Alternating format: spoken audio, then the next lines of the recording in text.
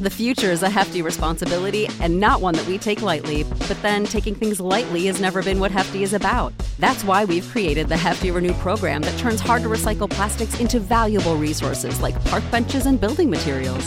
To participate, simply fill up an orange Hefty Renew bag with accepted items, tie it up, and drop it in with your regular recycling.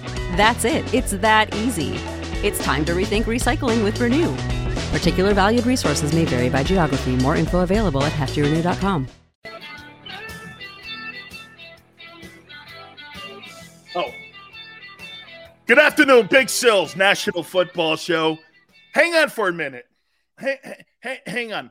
I usually do this at the end of the show. I got to take this call. Okay? Hang on for a minute.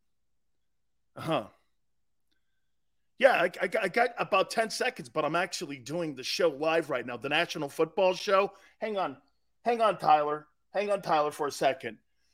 Guys, do me a favor. Hit the like button, okay? I appreciate everybody coming aboard. Hang on for a second, Tyler.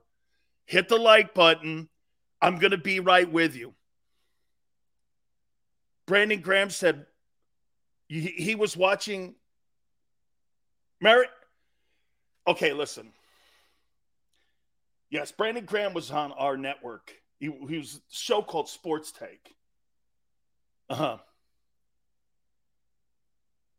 And he said that Jalen was throwing dimes. Easy. I know you want to be an Eagle. Don't look. This thing's going to take 7 games. Don't worry. I got you. Let me call you after the show, okay? All right. Yeah, tell Mario Cristobal he said hi. All right. Yeah, listen, I got you. We're Connecticut guys. We're UN brothers. All right. I'll talk to you later. All right, buddy. All right. Sorry, I had to take that because I'm in the process right now of setting the stage for a particular quarterback. Not going to say any names or anything, but what I'm doing right now is I'm helping the kid because the kid really wants to land at this one particular place.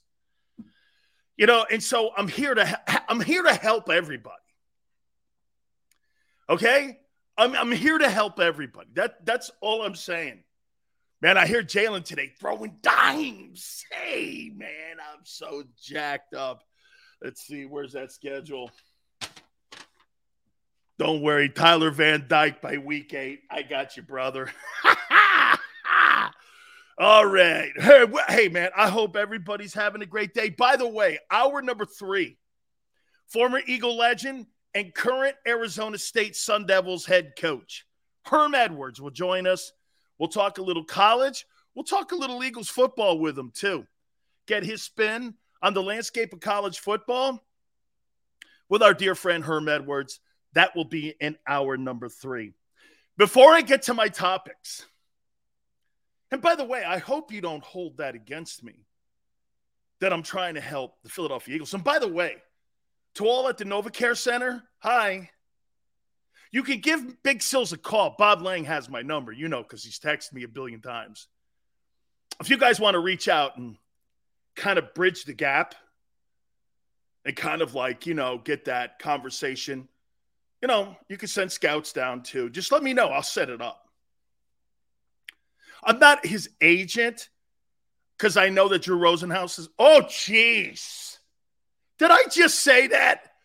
Did I say that out loud? Jesus criminy. I'm so sorry. Okay? Maybe that's what we should do is get Drew Rosenhaus on the phone. Okay? Yeah, Drew Rosenhaus. Okay. Yeah. So we'll put all that together. You know, I don't mean to throw out little innuendos here like I'm doing, but remember something. You guys asked me to find you a quarterback. Some of you think you have one. I'm here to actually get you one. Big arm, big dude, drop back quarterback, someone that looks like Joe Burrow. But hey,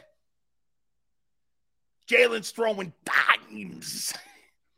Dimes Jones, man, he's going to lose that tag to Jalen. Dimes hurts. Yeah, baby. Can't wait. I'm just here to help, like I said. All right. Before I get into my topics here, I do want to state this here. And I do want to bring up something here on the Deshaun Watson front. I'm hearing people say the NFL, what happened yesterday, is going to say to both parties, defending and also the Tony Busby side of this, that no matter what happened yesterday with the settling of 20 of the 24 suits, that has no bearing on what type of discipline may happen to Deshaun Watson, the Cleveland Browns quarterback. Funny, in the Washington Post today, another day of I'm not bashing anybody. Kyle, there's no bashing. Where did you get I was bashing Hurts? Wait, no. Okay. Well, then I'll tell you what. Hey, this is what I'll do, Kyle. If you don't want Tyler Van Dyke, I'll send him to the Giants or Washington if you want. Because he wants to play in the New England area. You just let me know. If you don't want Tyler Van Dyke, I guarantee you this year the Canes are going to win 10-plus games with that quarterback. And he's going to throw for about 35 touchdowns. And he's going to be in the conversation for the Heisman. That's all right. You don't want him? Giants do. And I'm very close to the New York Giants.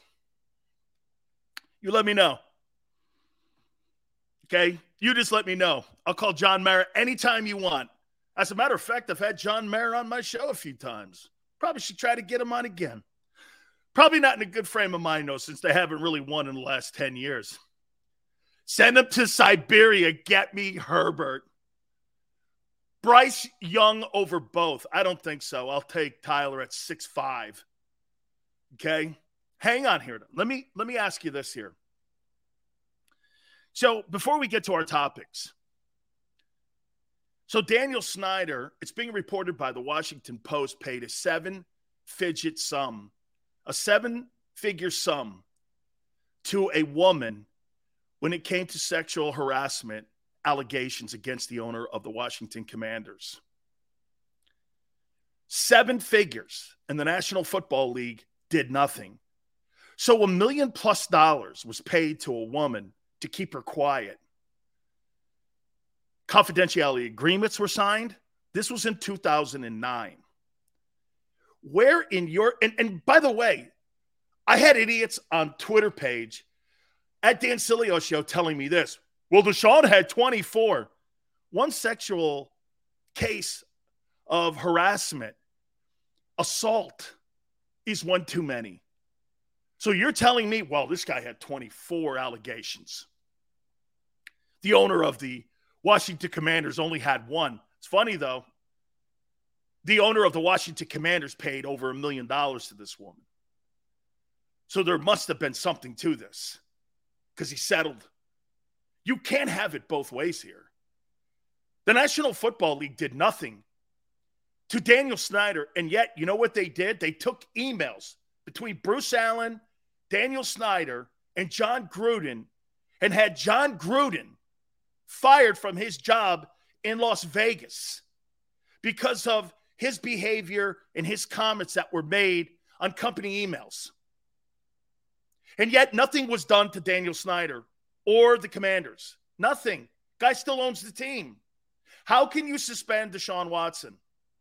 How can you rightfully suspend him? The NFL's going to come out and they're going to. But how do you not look at this hypocritically? Oh, it's their league. I see. So the owners can be scumbags. But the players have to live up to a different standard or a higher standard than the owners do. Gee, it sounds like our politicians in D.C., let alone the owner of the Washington Commanders in D.C. I see. Players are held to a different standard. The owners can be scumbags because they're billionaires, I'm assuming.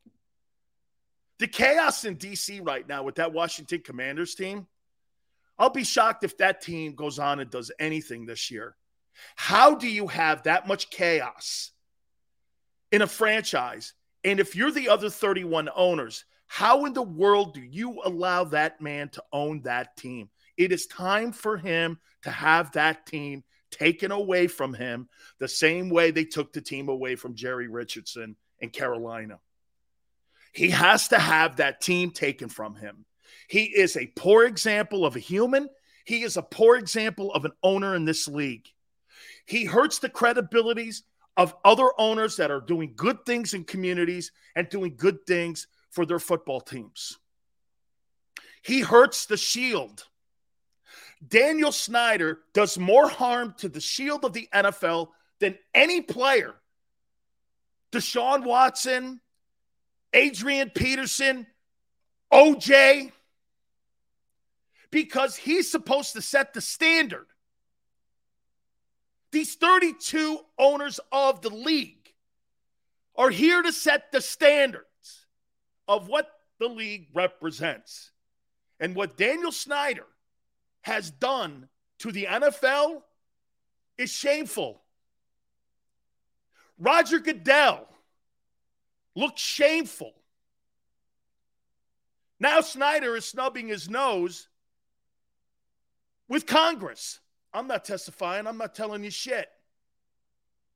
How do you allow that guy to continue to own a team and represent a league that's America's pastime? It's time to take the team away. What are you waiting for? What are they waiting for? Another nightmare situation? Between using the cheerleaders as hookers for advertisers, sexual misconduct, racism inside the organization. My God almighty, what else is this need for the commissioner and the other owners to vote this guy out of office? Impeach this guy. Take the team away. Give it to somebody who will make that city proud. Washington, D.C. My God almighty. It's crazy, man. Absolutely. On what goes on, you sit there and bang on a kid, or you bang on players every chance you get. Every chance you get. And so does the media. But when it comes to a guy like Snyder, nobody says shit to him. Because you know why? Media people are easily bought. Accessibility. People in Philly ain't talking shit on Howie Roseman or Jeffrey Lurie. They'll have their credentials taken from them. Same in Washington. How can you work? You see, it hurts your ability to make a living. These owners know it. So they take your press credential away. How can you cover a team without a press credential if you're a reporter? Can't. You just can't. Jim Irsay, too. Daz, he's another one. $35,000 on a seat next to him, open oxycodone pills and prescription pads, and nobody does anything. Oh, yeah, and it's always my favorite one. Well, they took the San Francisco 49ers away from Edward DeBartolo because he had some shady dealings with a riverboat casino guy in Louisiana and dealings with the governor. They took the team away from him. And he had to pass over ownership to his sister, Denise DeBartolo York. The Yorks own the team, even though the DeBartolos share in the profits of the 49ers, but he has no control, and he can't do anything to it. Eddie was trying to cut a deal in Louisiana. They took the team from him. What are we waiting for here? Makes no sense. All right, let's move on here from that scumbag. Please hit the like button. We appreciate everybody coming aboard with us here. Thank you so much. All right. I wrote something down here. By the way, I've got this. You know I'm a guy on list. My top 10 offensive tackles in the National Football League we're going to get to. Our top tight ends in the National Football League. But I want to start it out with this. This is not bashing Jalen. This is not. Okay? I'm burying the lead here. This is not bashing Jalen.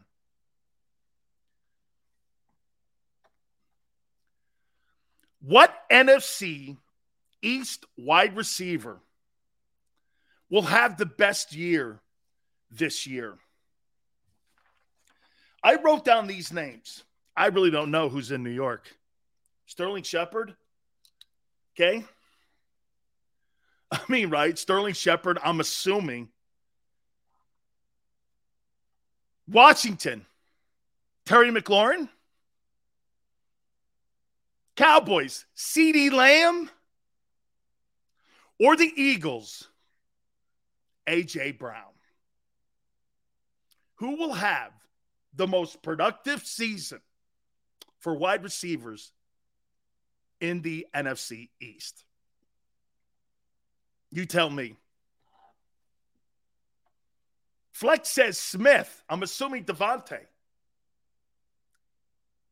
So you think Devontae is going to have more receiving yards than A.J. Brown, CeeDee Lamb, Terry McLaurin, and I'm going to throw Sterling Sharp in there. Smith. Why don't you get Hurts on your page? Disrespect them all. I'm not disrespecting. I'm talking about wide receivers in the NFC East. McLaurin and Lamb is a safe bet. Green.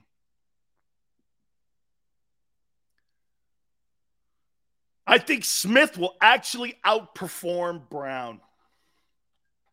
So you think Smith and Brown are going to be the top receiving numbers in the NFC East? A.J. Brown in 3 years has averaged 68 catches for 998 yards and 8 touchdowns. Last year, almost identical was Devontae Smith.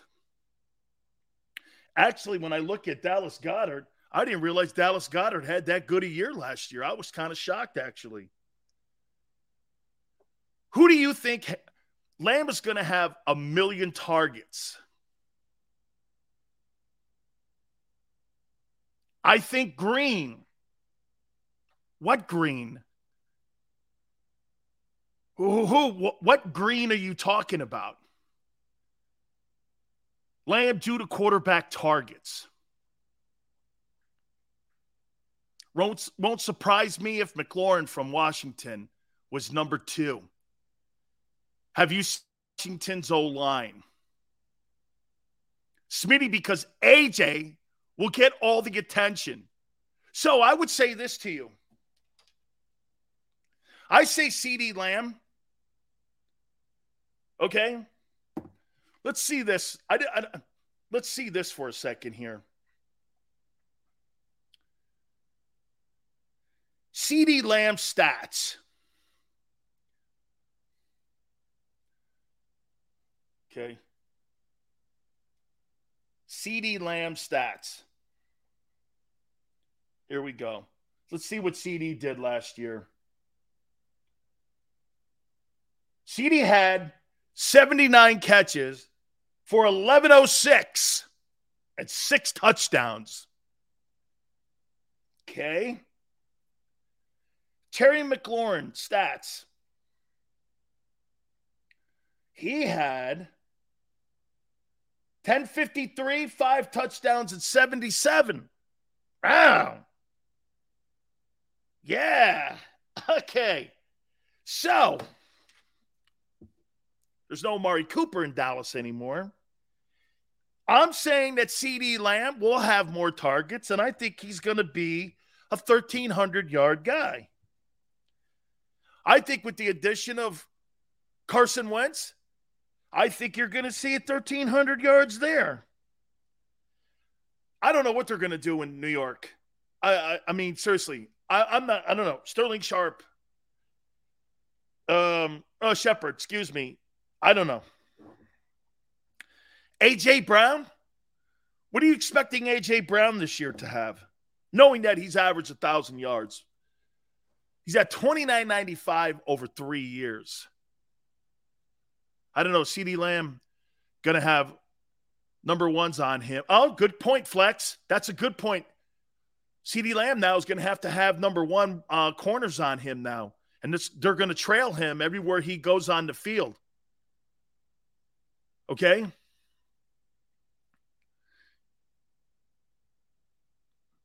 Let's see. Tony in New York. With who throwing him the ball? Dimes Jones? Boy, I think this. I think Terry McLaurin is going to have the best year of any wide receiver in the NFC East this year. I think CeeDee Lamb is going to have the second best. I think A.J. Brown will have the third best. And I'm going to do this. Okay? I'm going to do this. I think the Eagles will have the best duo. Okay? I think they'll have the best duo of wideouts in the NFC East. Is that fair?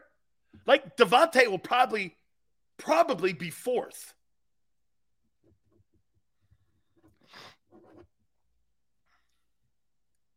Is this fair?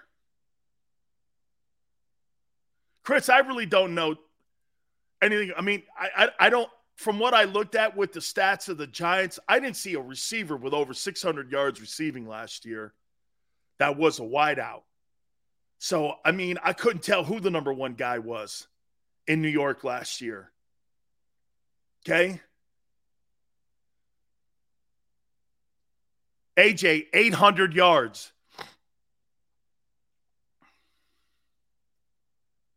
That's why I said Smeedy, because he will have number two corners on him. Kenneth, good take. I think our offense reverts back to running the ball after 3 games. I hate to say this to you, Daz. So do I. Dylan says, I think Hurts gets 38-66. Well, then you ain't going to have a lot of numbers on the wideout positions if he does that. Sills, do you think that Devontae Smith is better than CeeDee Lamb?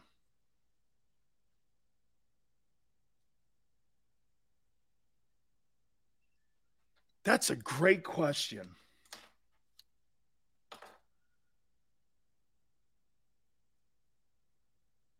If I had to draft CeeDee Lamb or Devontae Smith, who would I take?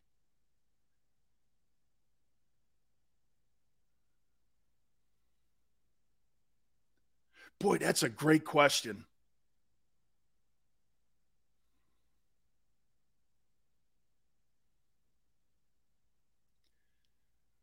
I'm going to say Devontae because of his discipline in the routes. Okay? And he's, I think, a little better in space. Okay? Not by a lot. Because I think CeeDee Lamb is pretty good too.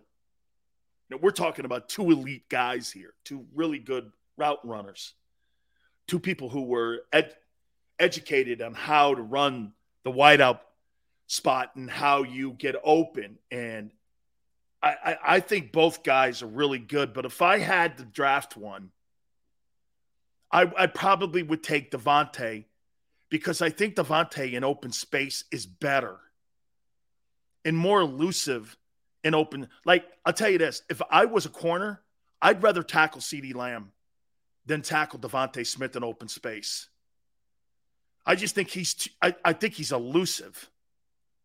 I don't like his size. I think he's a little small. However, today's NFL, he can get away with that because you're not going to have these guys crippling these wideouts like you did back in the day. Targeting rules and all that stuff today, I don't think you're really going to pay the price back there like you did back in the day. And Xander says CeeDee's not the biggest dude on the planet, and that's true too. Okay? That's also true. Spike, I do think Devontae runs better routes. I think he runs more precise routes. Okay? I do. CeeDee is a little bigger. I think he's better with contested catches.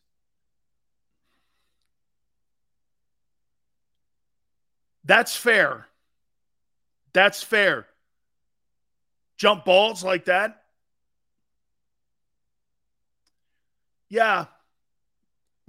More physical on jump balls, probably. Devontae's better in space. A tad bit better of a route runner. A little more elusive. But I would say that's correct. See, and by the way, all the other intangibles that I talked about with Devontae, CeeDee Lamb is right there too. It's not like we're talking these canyon gaps between both players here. So, yes, those two guys are pretty close. Okay, those two guys are close. You know what's crazy about this conversation? Can I tell you what the craziest thing about this conversation is, though? A.J. Brown is 10 times better than any of these guys. But he's not going to have the production that he had in Tennessee until we figure out if the quarterback can find him. He struggled yesterday, we talked about if Devontae was on a team that had a quarterback like Joe Burrow, he's between 12 and 1,500 yards reception yardage. I mean, a year ago, if he has a quarterback like that. This is going to come down to the quarterback being a progression reader. Let me tell you something that's also been added here to the Eagles this year. Hey, Jeremiah, 10 times figure of speech. Agreed, okay? Terry McLaurin's outstanding, so it was more of a figure of speech, okay?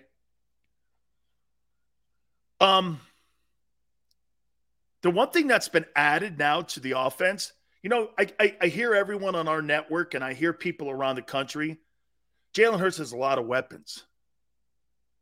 The question is, can Jalen Hurts find all these weapons in traffic? Okay? Finding all these guys. Coming to the line of scrimmage, pre-snap understanding. AJ, Devontae, Dallas Goedert. Okay?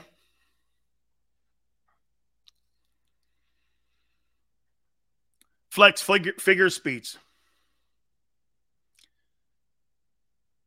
Smile. AJ Brown isn't going to be going up against the number one corner. He needs picks and slants. You know, I got to tell you something, Smile. I wouldn't mind lining up AJ in the slot. And let's see what those DBs can do with him in that slot position.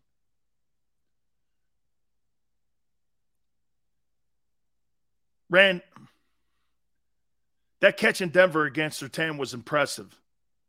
Can Hurts process things quickly? Question mark. William, something that will be answered in September. Okay? Something that will be answered in September. Chris, if you're talking about Stingley from LSU, his best year was 3 years ago. My opinion, I think the last 2 years, I think he took them off. I think he played when he needed to. I don't think he really put it all in.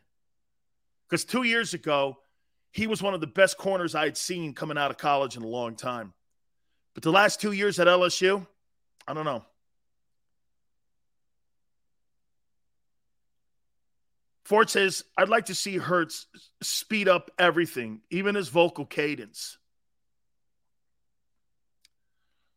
He's got to feel comfortable in there. So, again, this is how I see this thing playing out with the receivers in the NFC East this year. I think Terry McLaurin's going to have a spectacular season. I think Wentz is going to put up a lot of numbers. I don't know if it's going to translate to wins. He put up a lot of numbers last year. As a matter of fact, Carson Wentz has put up a lot of numbers in his career so far. It's undeniable. He's put up a lot of good numbers. This guy's thrown for 33 touchdowns and 4,000 yards in a year. I mean, it's not like, okay. And plus, quite frankly, didn't they draft a kid too also? That's going to take some of the heat off of McLaurin as well. Hurts is still a rookie. He's not a rookie, dude. He is not a rookie. It's not still a rookie. He is far from a rookie. Bob says, Sills, explain something for me. How do you justify having the Eagles make a big run into the playoffs when you clearly have major doubts about Hurts? Same way I did when you won the Super Bowl in 2017. I had major concerns about your backup quarterback being able to pick up for Carson Wentz, and he ended up coming through. You won with a marginal quarterback who played great. You have a marginal quarterback now with a lot of great talent. And once again, I said this yesterday. I think your improvement is not so much on your offensive side. I think your improvement has been on your defensive side. That's how. I think Jalen Hurts is going to improve enough to make this team look very good this year. I do. Okay? I think there's going to be games where he's going to struggle against big-time passing football teams. If a team like Minnesota gets out to a 14-point lead against the Eagles, you're finished. If the Cardinals get out to a 14-point lead, you have no comeback capability. You've not proven it. I'm going by what I've seen, not by what I'm hoping. Okay? I think your improvement has clearly been on the defensive side. That's all. And by the way, I have never said that I don't think that Jalen is not a fine ball player. I do think he is. My question is going to be, with the limited practice time, are you going to be a progression reader enough to find Devontae Smith and to find A.J. Brown to be able to have those guys be productive? These other guys are going to be productive. Wentz has been productive. Dak has been productive. These are not elite guys. These are very good quarterbacks that put up big numbers. Okay? The numbers are going to be there, and they always have been.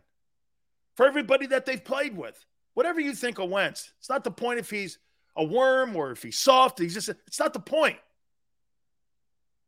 It's not the point. Your improvement, wouldn't we agree? Let me expand more on this here. Please do me a favor. Hit the like button. Don't forget our friends over at Morgan & Morgan, my friends. Please understand this, that the fee is free, meaning this. Our friends at Morgan & Morgan do not get paid unless you get paid.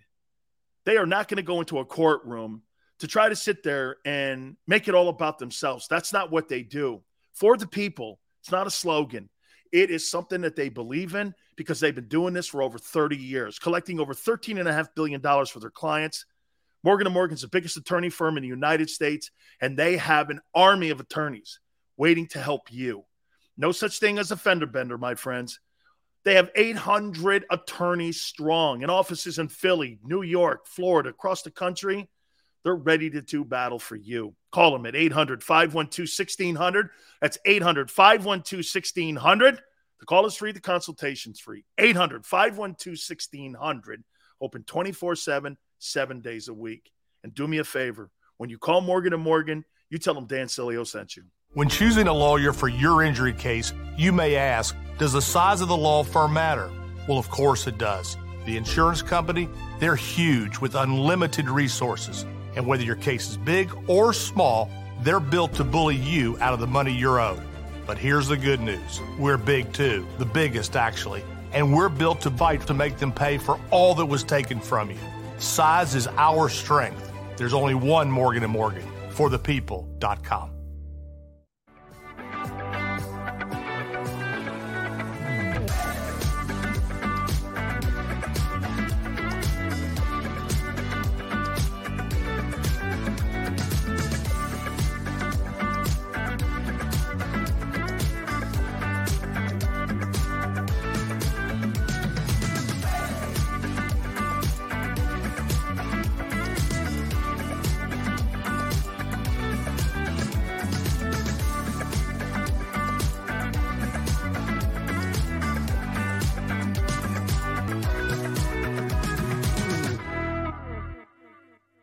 News at 11 with Rick Williams. It's the team you trust to bring it all together. The stories that impact your community, a sports roundup for the locals, and the AccuWeather forecast you depend on. Action News at 11 with Rick Williams.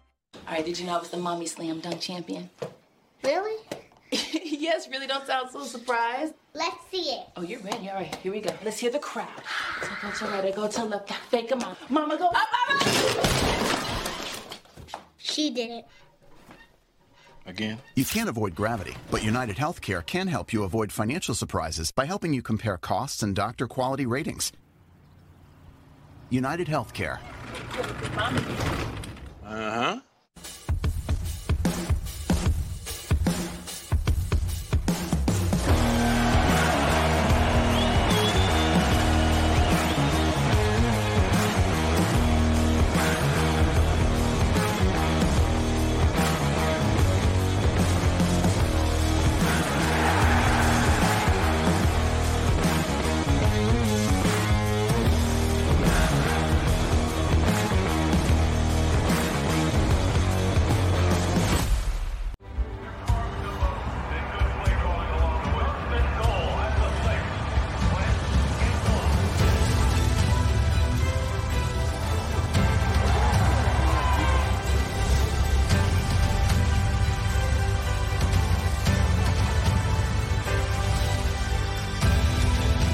Field of life, First Trust Bank is there for you. Champions on 3. 1, 2, 3. Because Philadelphia dreams deserve a Philadelphia bank. Go for the midnight dares. Go for the game. Go for the hits. Go for the fans. Go for the win. Go to Ocean Casino Resort. Book your trip at theoceanac.com.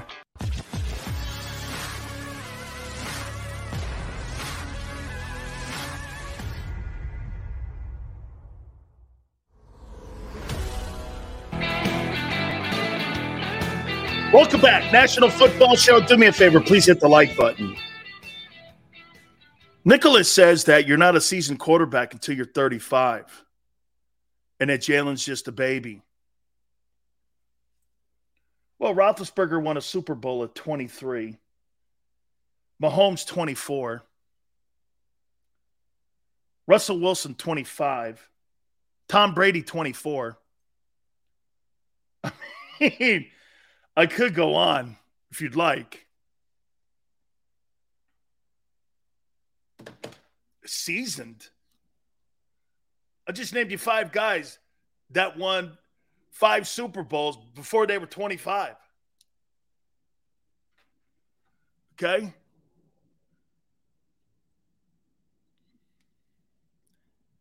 Jesse asked me what I think of Tarf joining the team. I think it's a spectacular sign. I really do. Burrow got there, and he was, 22, 23? Let's see here. Hang on for a second here. Our Gravy says, where's TBD? No, you're not. You guys aren't ready yet. You're not. I told him, I'm sorry, he can't come on the show yet. You're not ready. You guys are still fighting me on certain things. He's not coming on yet. We're not doing that yet. I'll tell you. Do you want me to tell you when I think he'll be on the show? Let's see. Week 7. Tyler Van Dyke will be on the show week 7. Okay? That's your bye. I'll make that a promise, too. Yeah, he'll be on the show week 7. I'm forecasting that's when he'll probably be on. Yeah. Jesse says Burrow is a monster and is already getting better. Burrow's like 25, 26. I know, he's so ancient now. Very hot down in Florida. It'll be hotter by... Hey, Xander. It'll be hotter by week 7. It should be hotter in South Florida by week 7. Or maybe in Philly. I don't know. Our Gravy says, Sills, give us your college football rankings one of these days. Would you like to hear it right now? I'll do that right now before I get into this other topic. Sure, I'll do that now. I'll do that right now for you. Number 10, I got Oregon. By the way, I'm a voter in the top 25 college football. Number 9, I got Baylor. Number 8, I got Michigan. Steven says, you sound like you hope we lose. I'm not rooting for you to lose at all. Why would I do that, Steven? It's bad for my show. Why would any host root? You want to hear what Xander said to me last year? He's dead on, by the way. Jesus, man, when they were 2-5, guess what you guys started doing? Ooh, all of a sudden, he started winning again. We go back. Why would I hope for that? Why would I hope for that? It's better to talk good about things. I'd rather be wrong and you right. That's great for ratings. That's great for ratings. If I'm wrong, I win. If I'm right, I actually lose because nobody roots for people to fail. And if you do, you're a jackass. I don't root for anybody to fail. If you're a tool, I'll just stop talking about you. People get more aggravated when you ignore them than when you continue to hammer them. Because people like it, no matter what it is, the kind of conversation that they have about you. You know how I do it? I just stop talking about you. I got Michigan 8, Utah 7, Notre Dame 6, Texas A&M 5, Georgia 4, Clemson 3, Ohio State 2, and Alabama. I think this is going to be one of Nick Saban's better teams. That guy Will Anderson on the defensive side, that dude's a baller. He's going to fight people next year in the draft to see who the number 1 overall player is taken. I know there's a lot of quarterbacks, and the quarterbacks will probably go. But this guy, Will Anderson, he is the best defensive football player that Nick Saban has had since he's been at Alabama. And that's a pretty long list of really fine ball players. But this kid Anderson's his best defender. He is his, and if he would have went in this year's draft, he'd have went number 1. He's his best defensive football player. And I would even make this comment. He's probably his best defensive football player he's ever coached in his college career. That includes LSU and Michigan State and Toledo. This kid's great. This kid's great. Georgia 4. Yeah. A lot of guys lost on that defensive side. A lot of guys. Hey, Gravy, I think the quarterback at Clemson's going to have a good year this year. Greg says, I didn't know that Tyler Van Dyke was coached by Mario Cristobal, the same coach that coached Justin Herbert. Yeah. Absolutely. Absolutely, man. As a matter of fact, when, yesterday, I had a chance. Mario did this for me. I was out at the Pac-12 meetings a couple years ago, and Mario, where's that pic? Mario introduced me to Justin Herbert. Really a fine kid, man. Really a fine guy. I showed you guys the picture yesterday, didn't I? I showed it to you yesterday. Yeah, I think I did. Yeah, Justin Herbert. Justin Herbert made me look like a schwimp. That dude is enormous, man. I did yesterday, right? Right, Xander? I look like a shrimp in the pic. I'm not kidding. I'm 6'1". This guy's 6'6". Towers over me. This guy could have not only eaten a bowl of soup off my head, he could have eaten a November turkey off my head. Unbelievable.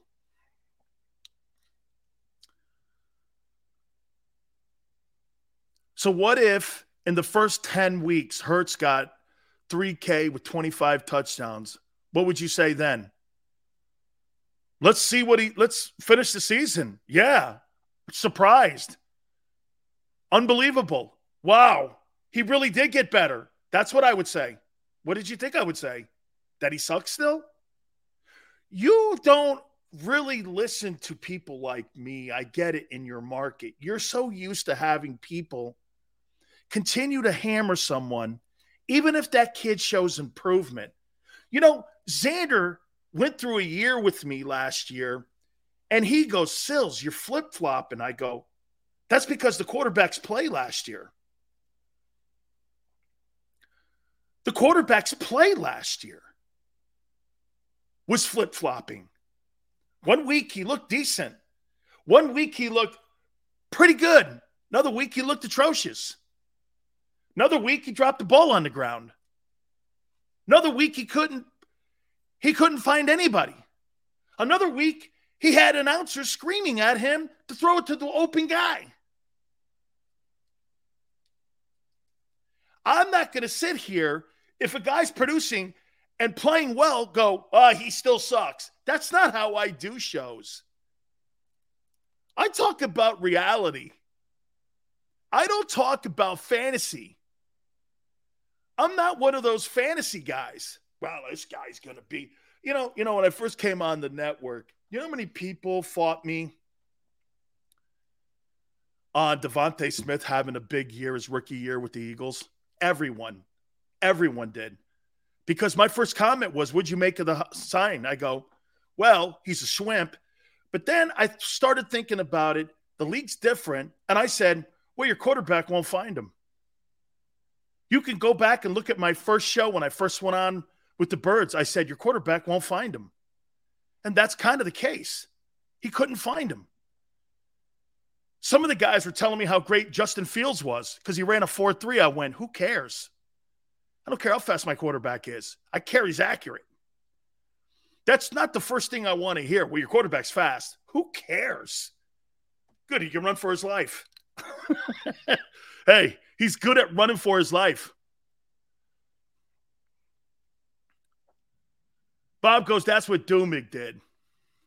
Steve Dumig. Oh, boy. No comment. Yes, I know he died of brain cancer. No comment. Sorry for his family.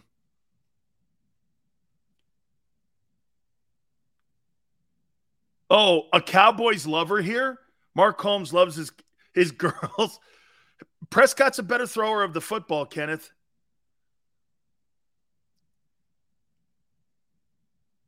The entire Holmes family will be crying again in January, just like 25 years. Yeah, that's not how I do shows, man. If the kid shows up, great. Watch this. Wonderful for my show. I don't get why you would want me to run you off my show because I was right. He's not elite. That would be like me owning a restaurant and serving you shit sandwiches and telling you they're good. Why would I do that? I'm going to give you the best sandwiches my family can make. The best meatball sandwiches you can have. I don't work like that. I think you have me confused with some of those dopes you listen to in Philly. Okay? Eastside Monster, what's up, brother? Bob, I mean it, man. They all listen to, and hey, and I get why IP does well. But most of those hosts talk about shit no one wants to hear. But because you guys are so dominant, you guys make those stations. It's not the host. Angelo's the only decent one. Okay? Angelo. Because he knows how to entertain. He's my favorite. I like Angelo, by the way. Eli eats free at Sills' restaurant. Eli was said yesterday by Howard Balzer, he's not a Hall of Fame quarterback. And I 100% agree. But because his last name is royalty and he's got 2 Super Bowl MVPs, he's getting in. I don't think Eli Manning is a Hall of Fame quarterback either. There, I said it. I don't believe he is. His record is 117-117. His last 10 years in New York, he sucked out loud. I don't think he's a Hall of Fame player. I think Phillip Rivers is a better player than him. And if that trade had gone down correct, I think Phillip Rivers would have won more Super Bowls in New York. Jerry Reese and Tom Coughlin, in my opinion, when Tom Coughlin was recruiting Phillip Rivers, they loved him. As a matter of fact, the original draft was that. Tom Coughlin liked him. So did Jerry Reese. But Eli didn't want to play for the Spanos family. So they worked this trade out because of Archie. That's how they did that. Flex goes, Eli was clutch in the playoffs. So was Jim Plunkett. Jim Plunkett owns 2 Super Bowl championship rings, quarterbacking the Raiders. No one brings his name up, like ever.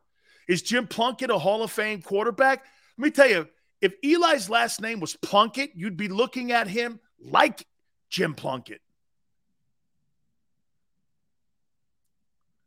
Eli Plunkett is not getting into the Hall of Fame. Eli Manning is getting into the Hall of Fame.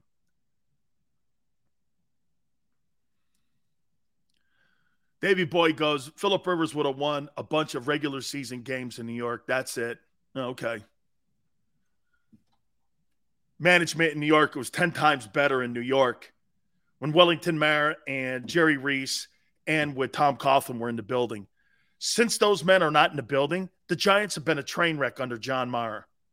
Train wreck. Look it up. When's the last time the Giants were relevant?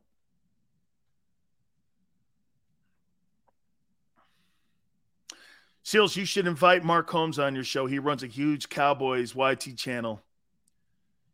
He's close with Philly 500. We'll look into it. I'd take Xander's guidance on that one. All Cowboy players and fans are dead here. Way to go, Chris. Yeah, but believe me, I know this. When we get I had the Cowboy. Hey, know this. I had the Gravy. I had the Cowboy owner on, Stephen Jones, and everyone hated him. I don't care. I'll put him on.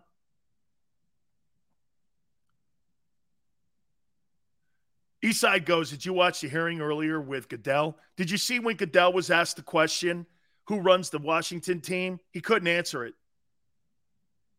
He couldn't answer it. He couldn't. He couldn't answer it. All right. I have something fun here for you. Don't forget, Herm Edwards, hour number 3, 5:30 Eastern time, the head coach of the Arizona State Sun Devils and former Eagle legend. All right.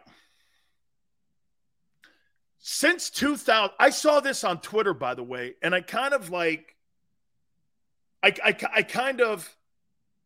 massaged the topic a little bit to fit what I wanted to talk about a little here. I want you to do me a favor. Since 2000, who are your Mount Rushmore Philadelphia Eagle players or coaches? Players or coaches? I don't put general managers on my Mount Rushmore. Okay? GMs are not invited to my parties. They're not invited to my cookouts. My 4th of July party, no GMs are allowed. Maybe a scout, but no GMs are allowed at my 4th of July parties. Okay? Here's who I have. I think you guys are going to be shocked. You guys tell me if you think I'm wrong here. Since 2000, my Philadelphia Eagles, Mount Rushmore, yes, 4 presidents' heads are on Mount Rushmore. There's no 5. I have Andy Reid, Nick Foles. I actually maybe got this topic from Xander yesterday. I bet you, Xander, Nick Foles is one of your favorite Eagle players. I'll bet. He made me think about Nick Foles. Since 2000, my Mount Rushmore. Since 2000, Chris. Since 2000, my Mount Rushmore of Philadelphia Eagles players or coaches. Andy Reid. Nick Foles. Jason Kelce. And you ready for this one? T.O. Those are my 4 Philadelphia Eagle Mount Rushmore players. Reed, Dawkins, Foles, Doug is the clear choice easily. McNabb. Okay. Since 2000. Reed, Dawkins, Kelce, Graham. Davey Boy says Sills is drunk.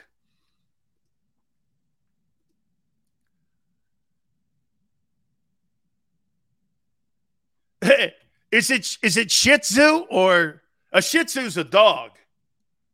Got same 4 as me. Okay. Let's see. What did Shih Tzu have? Reed, Dawkins, Foles, Doug. Okay. Is it Shih Tzu? You know, little tiny dogs? Is it Shih Tzu Flex? Dude, Jason Peters is a great player. Steven Jackson. McNabb took us to 4 NFC championship games. Xander would say he's a punk because he lost them all. That says we've had some great players. Since 2000, Foles, Dawkins, Kelce, McNabb. Pretty good list, too.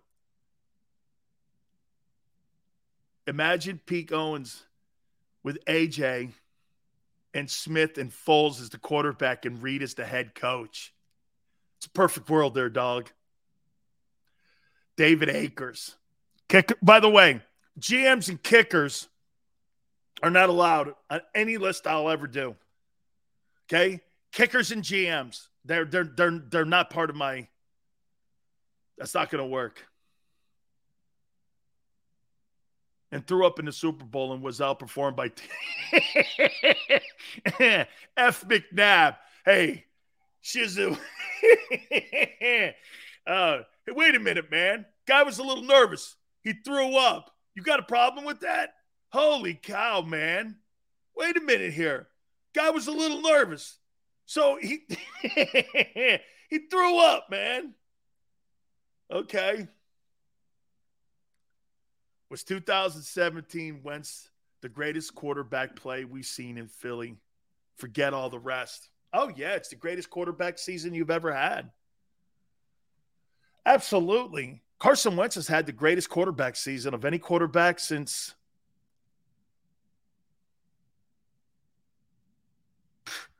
Jurgensen? Since Jurgensen? Maybe ever. Maybe ever. Wentz had the greatest season in Eagle history, by far. He almost broken every record that year. And he was 11-2 to boot.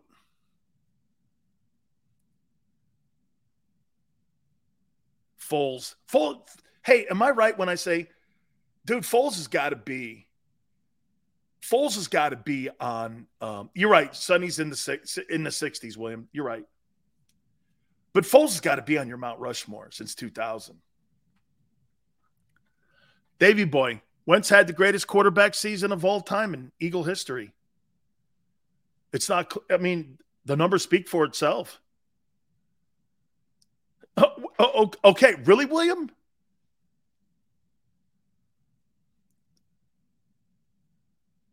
Hold on. And by the way, gaming, the Eagles didn't have 1,000-yard wide receiver that year. And remember, wide receiver, not tight end. Wide receiver. Carson Wentz stats. Let's see that year in 17. Hang on for a second here before we take a timeout. Here it is.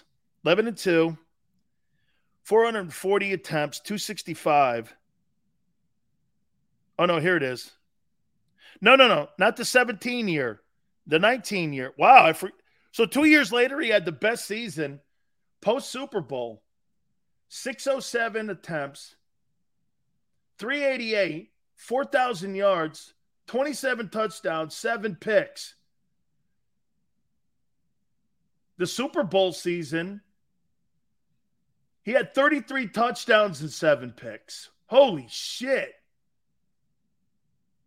And threw for 3,300 yards in only 13 games. And his quarterback rating was 101.9. Holy cow. His QBR, he led the NFL that year, 78.5. Oh, you bet that's the best year in the history of the Eagles. Wow. Woo! Woo-wee! Wow. Man. Damn. Wentz had the best year in the history of the Eagle quarterback position. We're going to have some fun in hour number 2. Okay? I'm going to show you why there's more pressure on Jalen Hurts in 2022. Okay? I've got some lists here that are going to put your boy even more into bullseye to get it done this year. Hit the like button. Hour 2, keep it right here on the National Football Show.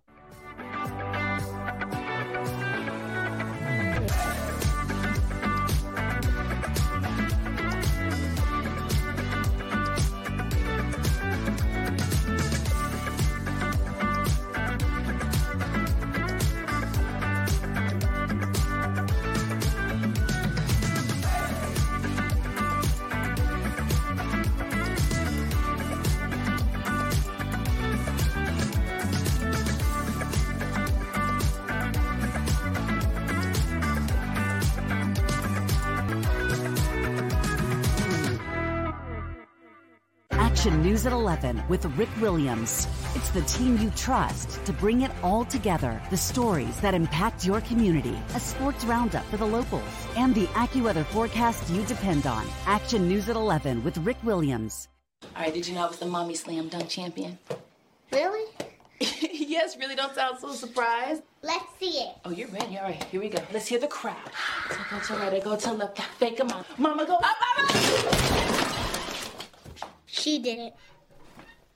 Again? You can't avoid gravity, but United Healthcare can help you avoid financial surprises by helping you compare costs and doctor quality ratings. United Healthcare. Uh-huh.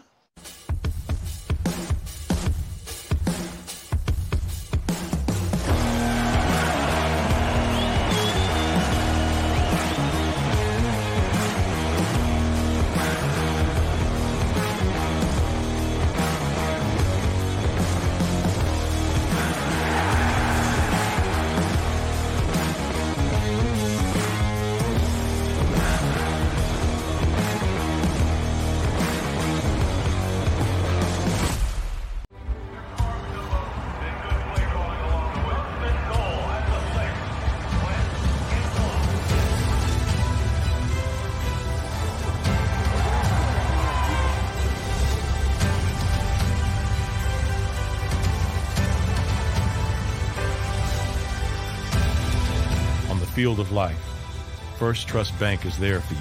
Champions on 3. 1, 2, 3. Because Philadelphia dreams deserve a Philadelphia bank.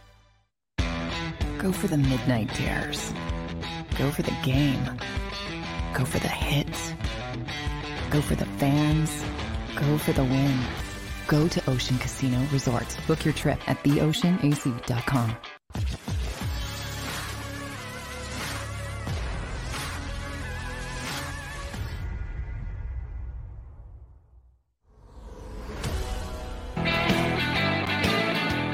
Hour number 2, National Football Show. It's your boy Big Sales. Please hit the like button. Don't forget, hour 3, 5:30 Eastern Time. Eagles legend and current head coach of the Arizona State Sun Devils, Herm Edwards, will join us. All right. Before we get into this other topic here, a couple questions here for you. With the retirement of Rob Gronkowski, the Brady Gronkowski duo, in my opinion, is one of the greatest of all time. If you were building your team around a pass-catching duo, would you rather have Brady Gronk or would you rather have Montana Rice? Who do you think was the greatest pass-catching duo? Gronk, Brady, Jerry Rice, or Montana? Jerry Rice, Montana. Who would you take? Knowing full well, Rice is the greatest pass-catching wideout that's ever played. And Montana, if he played in today's rules that Brady has, I don't know how you would beat Joe. You know, Xander asked me the question the other day. You think Brady's better than Montana? Not so sure, but probably because the numbers say it. Probably. But reluctantly, I'm saying that.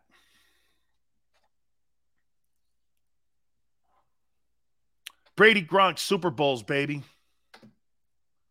Well, they got 4 too. Both have 4 together. Gronk has 4. Brady has 4 together. Remember, Brady won Super Bowls without Gronk. Okay?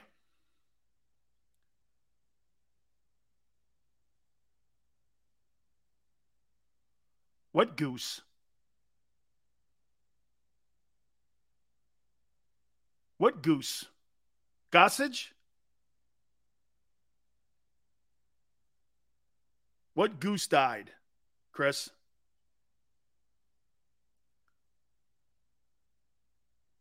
Manning and Harrison. Kurt Warner and Torrey Holt. John Elway, Shannon Sharp. You're going to take that over Montana and Rice? Tony Siragusa died.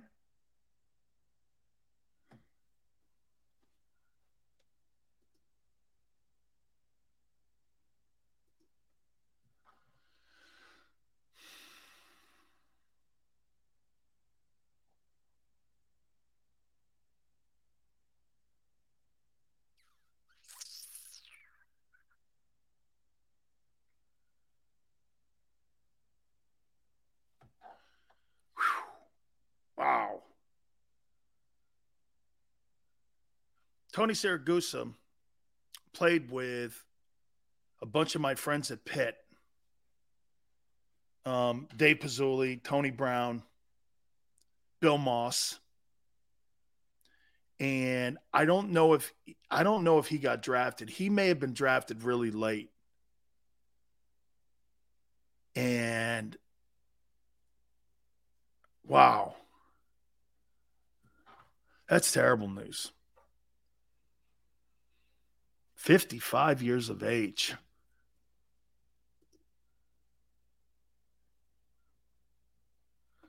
Ravens Nation has now lost Jalen Ferguson and Tony Siragusa in the same day.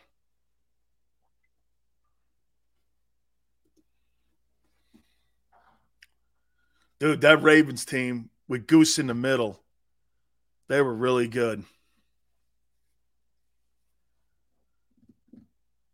Wow. Rip Goose, man. That's terrible news. That really is. Rest in peace, Goose. Knew him very well, man. Wow. Tony Siragusa. I thought he was really good on Fox, too. I thought he was really good. That's a darn shame, man. All my friends, man. Hey, I chuckle. But I do it because, all my friends around me, man. Crazy. And sometimes you talk to these guys on emails and group chats. I was in a group chat with him about 3 months ago. Man. Worked with his cousin, and the guy literally looked exactly like him, acted like him as well. Vincent, wow. What is this? Another I don't know, Vincent. I don't know any of that. Hey, Greg, I really did too, man. I love Saragusa on. I thought he was great on Hard Knocks when they initially put that on the air. He was one of the characters that really made that show work. Energetic guy, hell of a ball player. He's a 10-plus year player too, man. I bet you Barrett played against him a bunch of times.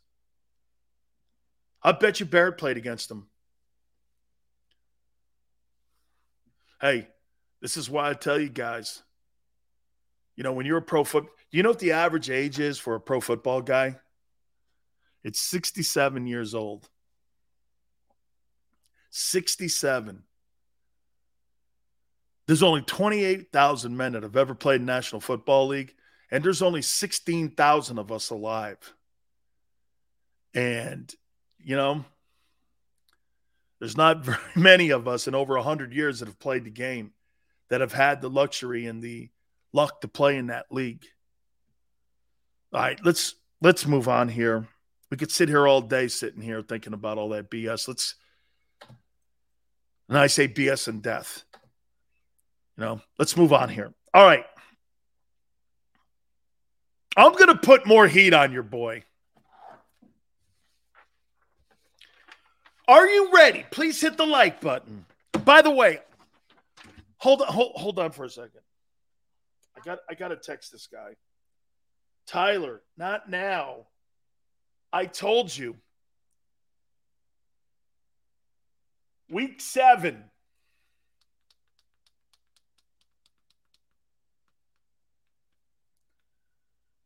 I'm working on it. Sorry, I have to do that because somebody's pretty excited about wanting to play in Philly. Well, that's if you want him. That's if you – right now you guys don't want him. You want Jalen. Okay, you guys want Jalen. You don't want Tyler Van Dyke. Send him to the Giants. What the hell? All right, let me – it's going to be a hot topic when Sills looks off to the side and smirk. Oh, okay, Bob. Now you sound like Xander. Tell Tyler to get on the show. No, Kenneth. No. I will not allow that. I will not allow that. He's not coming on the show until week 7. I think he'll be ready to talk at week 7. By the way, I get any Miami Hurricane I want on. You know this. I know it. Let's see here. Xander's right. No, he's not. Xander's never right. Let's see. Seals, did you hear about the mock trade with Cleveland, Andre Dillard, and Kareem Hunt? Man, I'd love to have Kareem Hunt in Philly. You put Kareem Hunt on that team with that number 1 rushing offense, plus he can catch the football in a screen game. I'll tell you something, man. I love Kareem Hunt. I love him, man. I think he's very productive. No way, Sills. You do not send him to the that name won't work in Philly. What, Tyler Van Dyke? It will if he's throwing dimes and taking you to Super Bowls. You'll name him anything you want. You'll come up with a nickname. Okay? You win ball games, I don't care what your name is. Hey, Craig, really? Oh, man. That's funny, Craig. You're probably going to get blocked now.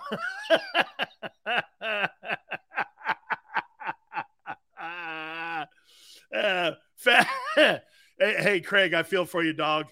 You're gonna be where Big Chris was, man. The island of misfit toys.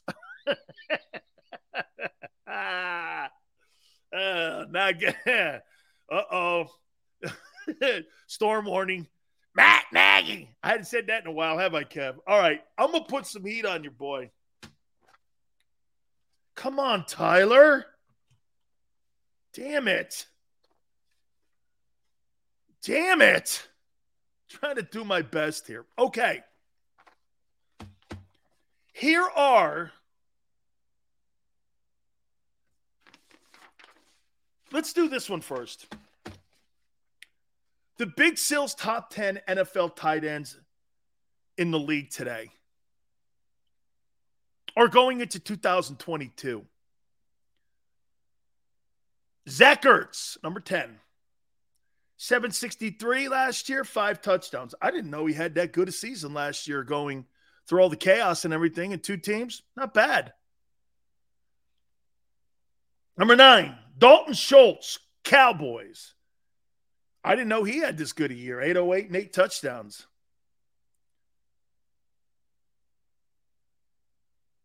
Number 8, Mike Gesicki, Dolphins. Number 7, TJ Hookinson, Lions. Hey, you want to hear something that I didn't realize? Kyle Pitts had 68 catches and 1,026 yards. He had a better season than Devontae Smith did on the Falcons. That guy had 1,000 yards receptions and reception yards last year. Kyler Pitts, the kid from Xander, that's the kid from Florida, right? Holy cow, man. That's some pretty good shit there. 68 catches, 1,026. That guy's a weapon. Number 5, Dallas Goedert. I didn't realize Dallas had 830 yards and receiving yards and 4 touchdowns. Way to go, Jalen. That's not too bad. Even though his best production game came with Gardner Minshew. Number 4, Darren Waller, Raiders. Number 3, Mark Edwards. This guy is unreal. So we're talking about no wideouts being in Baltimore. He had 107 and 1,361 in reception yards last year from the tight end spot. That's pretty impressive. I'll tell you what, Mark Edwards doesn't get enough love. I think there's 3 tight ends that are premier now that Gronk is retired. I got George Kittle, number 2. And Travis Kelce. You know Travis Kelce has 6 straight 1,000-yard receiving years in Kansas City? That speaks a lot to Patrick Mahomes and also Alex Smith. One above all. This kid Andrews, though, man, yeah, he may get all the targets, but he's productive. Okay, yeah, but hey, 215.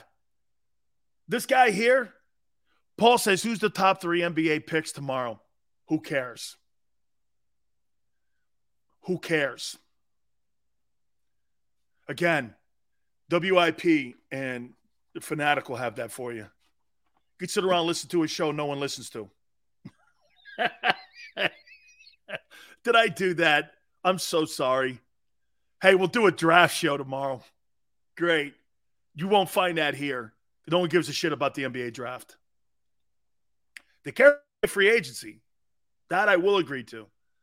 The NBA draft, the guys you've never heard of from Europe. More power to you. Hey, Xander, one thing I've learned on YouTube. Yeah, you want to see people go like this? Start having an NBA draft tomorrow. Hey, we'll do 3 hours of the NBA draft show. Okay. Okie dokie. Hey, Kenneth, that's any show. That's any show. Sitting around talking about pennant races. Wake me up in September. So, the Eagles have the 5th best tight end in the league. So, before I move over, you had the 5th best tight end, and you paid $100 million for a wideout, and you spent a first rounder 2 years ago in Devontae. Let's move on.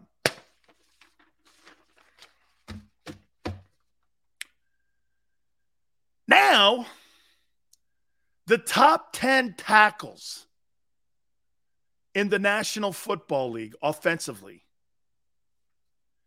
If you don't have these positions covered, you can't win in the NFL. Tight ends and tackles. I don't care what your offensive firepower looks like. If you've got a $50 million quarterback and a $25 million wide receiver and a $2 offensive line, you ain't going anywhere. Okay?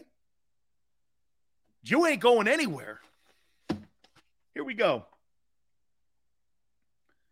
Number 10, Big Seal's top 10 offensive tackles in the league.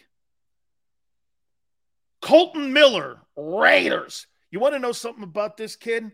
4 years ago, I thought he was the worst tackle and right tackle who don't really get enough love in the league. And he's transformed himself into being one of the better guys in the NFL. I'm impressed with him and the coaching that he's getting with the Raiders. Number 9, Jordan Mailata, Eagles. Continues to get better and better, learning the position. This guy didn't know how to put a helmet on 4 years ago. And to see where he is dramatically going to continue to move up this list. His best days are still ahead of him. He's going to be, in the next 3 years, potentially, maybe one of the top 2 guys. Okay? Maybe one of the top 2 guys at offensive tackle in the league. So don't just look at the 9th rating here and look at Jordan Mailata and go like this. Still's got him 9th. He's still learning the position. This guy didn't even basically know how to put shoulder pads on. Number 8, Ryan Ramick, Saints. Another guy who's consistently improving and consistently just getting better and better and better. And that's why they moved that offensive tackle to Miami, because of this guy's emergence. Number 7, I have seen very few rookies come into the league because the offensive tackle position is a position that takes usually years for you to be able to develop. But this Ronnie Staley guy, okay, from the Ravens, from the time he came in the league to where he is right now, that is fantastic on how well that he has played. Here's another young kid, Rashawn Slater, going into his second year. He looked like a veteran Pro Bowl player for the Chargers. 1 year. He's impressed me enough to sit here and say that this kid here and maybe Jordan Mailata over the next 3 years are going to battle it out, okay, between who the best offensive tackles are in the game. Number 5, David Bakhtiari, Packers, solidified as one of the best tackles in the sport. And when you have a quarterback like Aaron Rodgers, you need to have a guy like this in your O-line. And he's just fabulous as an offensive tackle. Great feet, hand placement. Hard to shake him loose. Just outstanding. Number 4, Tristan Wirfs, Bucks. He is the best young tackle in the game right now. I think he's 23. He is brilliant. Okay? He is just brilliant. Follows me on Twitter, too. I just love this kid. I believe he's from Iowa, if I'm not mistaken. Man, he could play some ball. Number 3, Big Sills, top 10 offensive tackles. Lane Johnson. I don't think right tackles get enough love, but they're important, especially in your run attack. And Lane Johnson has been a centerpiece for that Eagle offensive line. I got him 3rd. Number 2, Tyron Smith, Cowboys.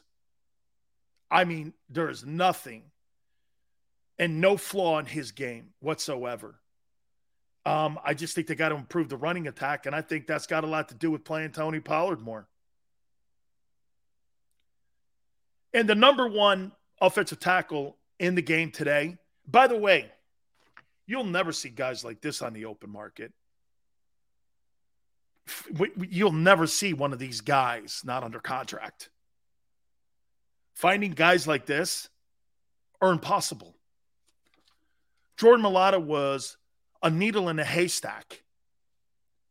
Finding these kind of players and being right on them is incredible. How Washington traded Trent Williams away to the 49ers shows you the incompetence of that organization. It's Trent Williams and everyone else.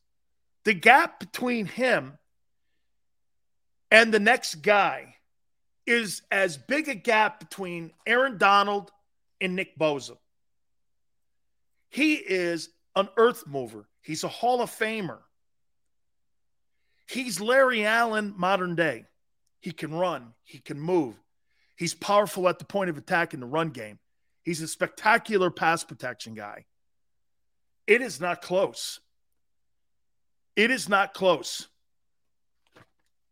Greg brings my point up here now, though. What did you notice about the top 10 list of offensive tackles that's significant to you guys? Okay? Since when is Landon Dickerson a tackle? What do you notice? That's right, Matt. Matt hit it on the head. Xander, put that up. Matt P. Sills, 2 Eagles in the top 10. You have 2 OTs that start on your offensive line in my top 10 in tackles. You have a top 5 tight end, Dallas Goedert. You've got a franchise wide receiver. You've got a first-round wide receiver that you spent money on. Boys,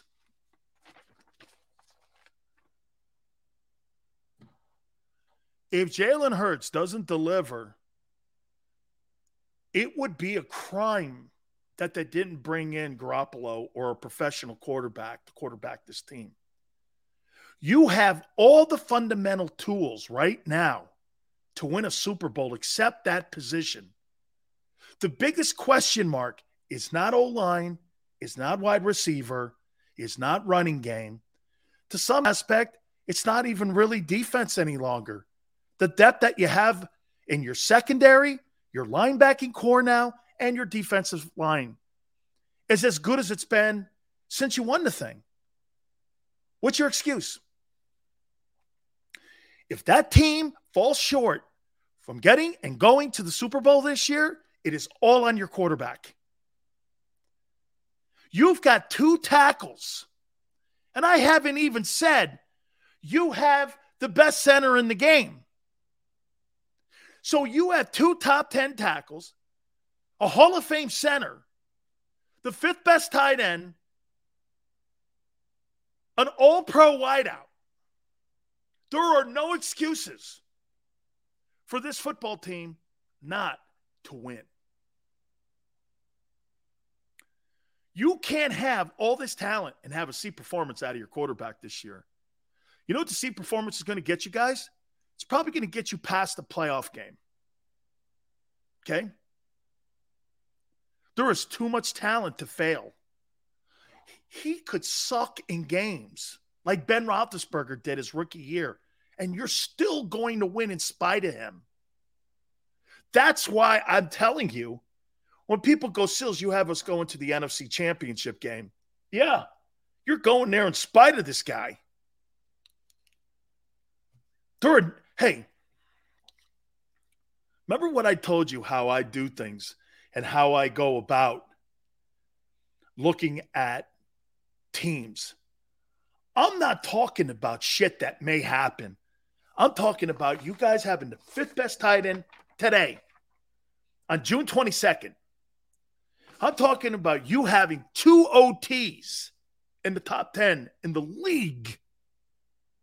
Do you know how many teams would kill? Say goodbye to your credit card rewards. Greedy corporate mega stores, led by Walmart and Target, are pushing for a law in Congress to take away your hard-earned cash back and travel points to line their pockets. The Durbin-Marshall credit card bill would enact harmful credit card routing mandates that would end credit card rewards as we know it. If you love your credit card rewards, tell your lawmakers, hands off my rewards. Tell them to oppose the Durbin-Marshall credit card bill. Save big on your Memorial Day barbecue, all in the Kroger app. Get half gallons of delicious Kroger milk for $1.29 each. Then get flavorful Tyson natural boneless chicken breasts for $2.49 a pound, all with your card and a digital coupon. Shop these deals at your local Kroger, less than 5 miles away. Or tap the screen now to download the Kroger app to save big today. Kroger, fresh for everyone. Prices and product availability subject to change. Restrictions apply. See site for details. To have one of these guys? That's the Giants, who have been trying to build an offensive line for 6 years. You've got 2 of them. An emerging star in Landon Dickerson and a center that's going to Canton. I thought about this last night when I was putting this list together. Guys, I mean, I know sometimes I have fun when I come out here and I start talking about Jalen and all this and that. And I know we have lengthy conversations. Okay? I'm trying to tell you guys this. All the things you're hearing right now, all the projections, what I talk to you about is not projection. Okay? This is the baby formula that's on the shelves. This is on the shelves. Yeah, Bombay, man, that's some sad news today. Exactly, Big Sills. Light fires under these guys. Hey, Eastside Monster. Where's the flaw in your team? It's a great question. How about this? I ask you. Trader Chris, thank you. Sorry to change it up, but did you know that Tony Saragusa passed away? Trader? Yeah, people informed me of it, man. Sad day, brother. And we thank you very much, man. It's all good, dude. I mean, lived a great life. Lived absolutely a great life. He was a great football player from Pitt. Those Pitt guys always, I mean, they always produce guys, don't they, man? He was really good. Trader Chris, funny as hell guy. Funny as hell. Yeah, he played with a bunch of really good dudes at Pittsburgh. I think he was a youngster when Bill Moss was there. I know, man. Jadis, I mean, Ravens are not having a good day. He did have hey, Bombay, he did have a role on this. Oh, my God. I'm going to take a break. I got a Tony Saragusa story, and it's with The Sopranos. I may have broached it a little bit with you before. Let me hit on that. We'll expand a little bit more of what we did here. Guys, really? This is what I'm looking at with your team. Hit the like button. Do me a favor. Don't forget our friends at Morgan & Morgan, where the fee is free. That means this: if you're hurt or injured on the job, finding that attorney is one of the most important things that you can possibly do for your family. For the people is not a slogan. It's who they are. It's what they've been for 30 years. Over $13.5 billion worth of compensation settlements for their clients. Unprecedented, man. When you're talking about the over 800 attorneys that they have at the firm, making them the biggest in the country, in offices in Philly, New York, and in Florida, they're ready to do battle for you. Call them at 800-512-1600. That's 800-512-1600. Call us free. Consultations free. 800-512-1600. And when you call Morgan & Morgan, do me a favor, tell them Big Sil sent you.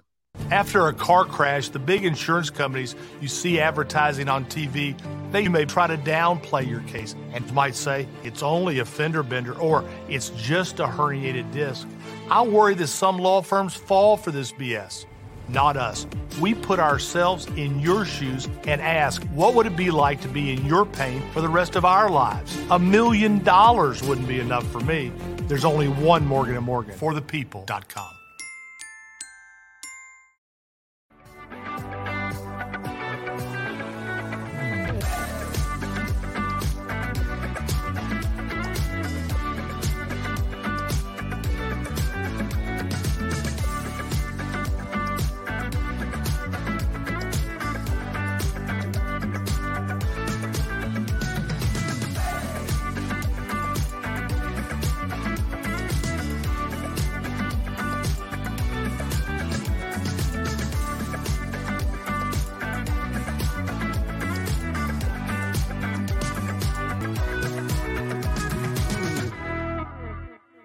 Action News at 11 with Rick Williams. It's the team you trust to bring it all together. The stories that impact your community, a sports roundup for the locals, and the AccuWeather forecast you depend on. Action News at 11 with Rick Williams. All right, did you know I was the mommy slam dunk champion? Really? Yes, really don't sound so surprised. Let's see it. Oh, you're ready. All right, here we go. Let's hear the crowd. So go to right, go to left, fake a mom. Mama, go up, up, up. She did it. Again? You can't avoid gravity, but United Healthcare can help you avoid financial surprises by helping you compare costs and doctor quality ratings. United Healthcare. Uh-huh.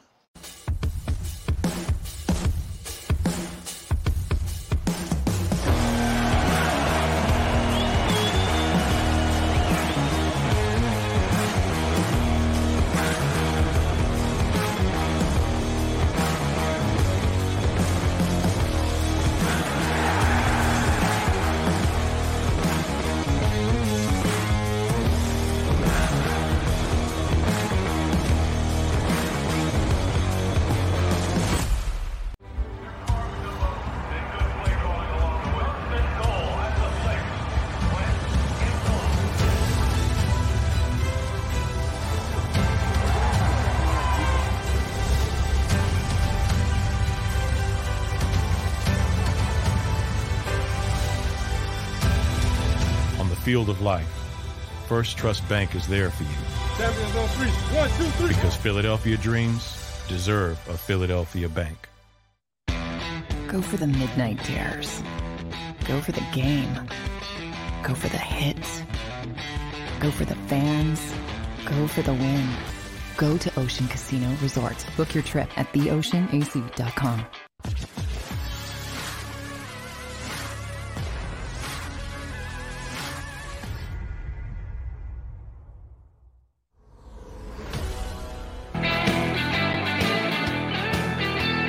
Welcome back. National Football Show. It's your boy, Big Stills.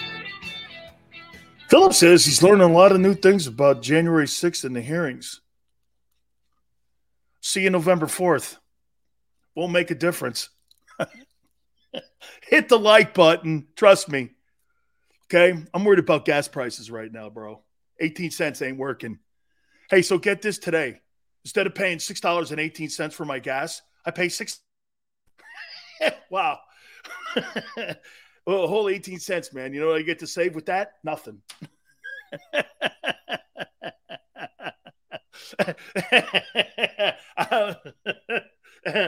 Algorithms. How you doing? Philip, look at you. Philip, you're learning. You're learning the big sills. Look at what Philip just did. Watch this. I'm going to catch me a largemouth Italian. Yeah. Woo! Woo! Congratulations, Philip. You reeled it in. Here's Philip from Barrett's Boat. Woo! Woo! Woo! Look at that largemouth. Look at that largemouth paisan. Holy cow, look at that. Look at that. Whoa. Whoa. Oh, hey, please. All right, listen. Let me go here for you. Can I tell you? Oh, wait a minute. I got to do this correct. The folks at the NovaCare Center, hi. Remember, TVD. Remember, TVD. Be nice to Sills. Okay? Love you too, Philip. Thanks for doing that, dude. Fun. Hey, if you can't goof on people, dude, and you have no sense of humor, I think you're in the wrong show. Okay? Because self-deprecation to me is all good. I don't care if you make fun of me. I do not care. I actually think I like it. To me, it's like goofing with your teammates. It's kind of what we do. And if you get too butthurt or too sensitive, I'm not sure this is the show for you. I got to say this to you here, man. I'm going to tell you the Tony Saragusa show or story here in a minute. Can I tell you one thing about Howie Roseman? The biggest thing that bugs me about him, watch this. I think he's a damn good GM.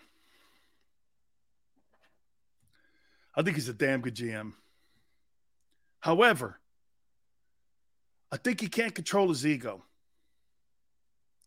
Okay? I don't think he can control his ego.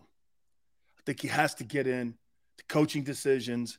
I think he has to get into Sunday personnel decisions. I think he has to get into coaching hirings.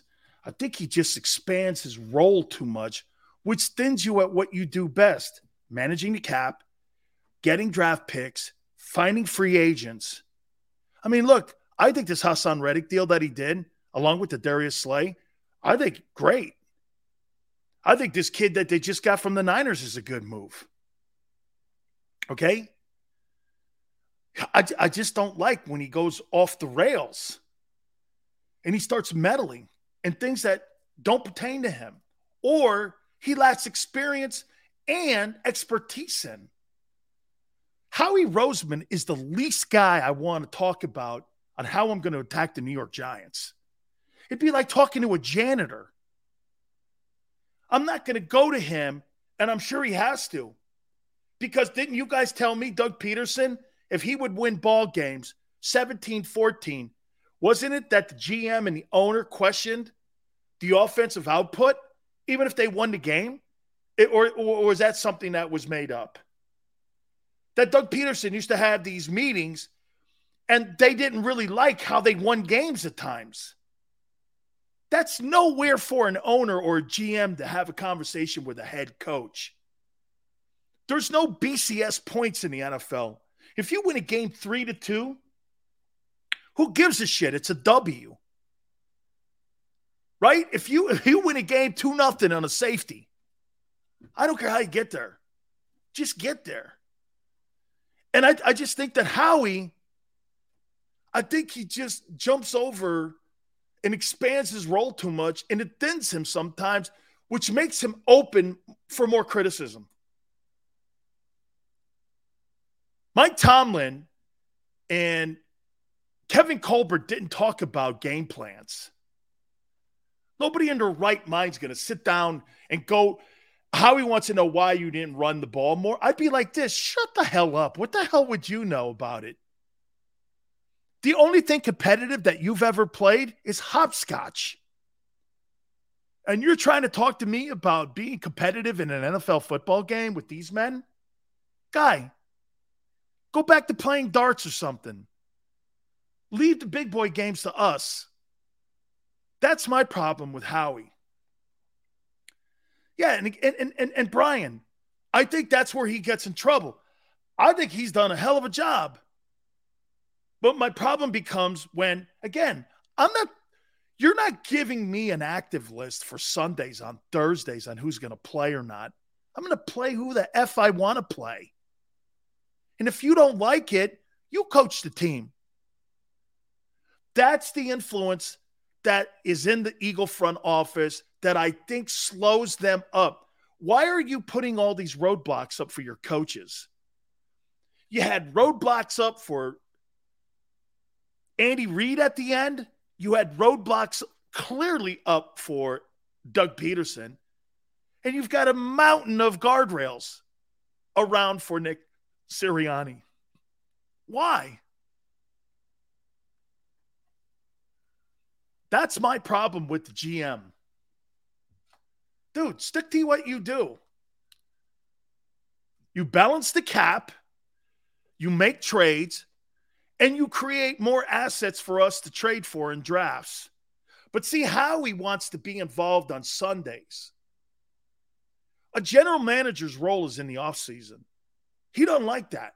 He don't want to be shut up during the season. That's why stupid binoculars at the Pitt game. He likes that. His ego gets ahead of himself. When Ozzie Newsome was the general manager of the Ravens, did you ever see him?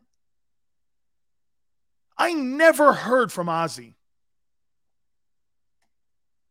Never heard from him.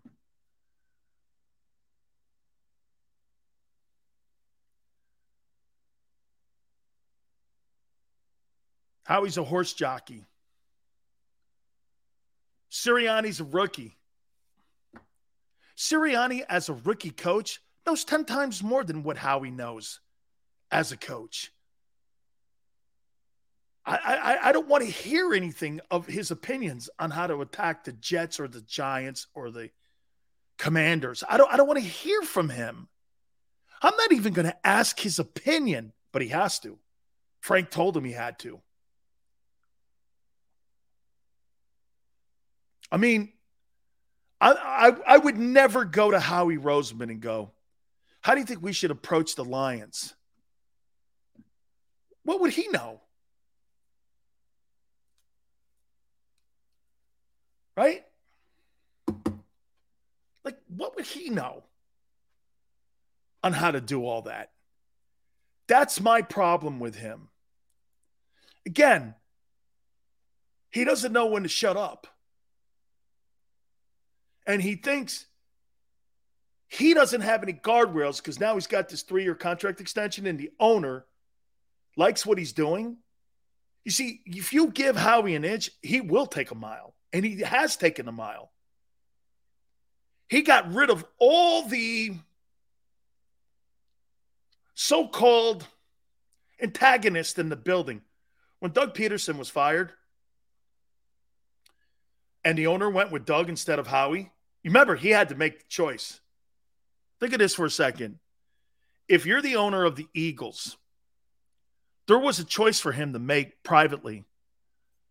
Do I stay with Howie or do I stay with Doug? And the owner, as in character with Joe Banner, stayed with the front office. He chose that because why? Why do you think the owner chose the front office? Howie, Joe Banner, doesn't really matter. Why do you think the owner stuck with the front office? You know why they stuck with the front office? Because general managers in the front office watch the owner's money. A coach like Belichick or Pete Carroll or some of these other guys, unless you have the autonomy to spend Stan Kroenke's money, you know this. Kevin Demoff and Les Snead in Los Angeles have been told by Stan Kroenke, whatever you need to win. Because Kroenke knows this. In Los Angeles, there's a lot of competition for ticket sales. You just can't be decent in Los Angeles and expect to have a full place at SoFi. You've got to be spectacular. You just can't have a good team. You've got to have spectacular to fill those expensive seats at SoFi Stadium. He knows that. And that's why those guys spend the money they spend. It's Hollywood. You can't just have no-name guys there. Like, get this, Stan Kroenke would never want the Philadelphia Eagle team. There's not enough star power in that team. The Eagles are a meat and potatoes team. And I like those teams. Don't get me wrong. But that's not working in LA. You don't have a star quarterback. You have very few stars as is on your team. That's why they go for star power in LA. It's about winning, and it's also about selling tickets. You guys don't have to worry about that in Philly. 69,937. I got it. Okay? Davey Boy goes, I love meat and potatoes. Yeah, I like meatballs and spaghetti. So we're kind of almost paisans. Okay? Doug, not a good head coach. He was a good manager, not X's and O's.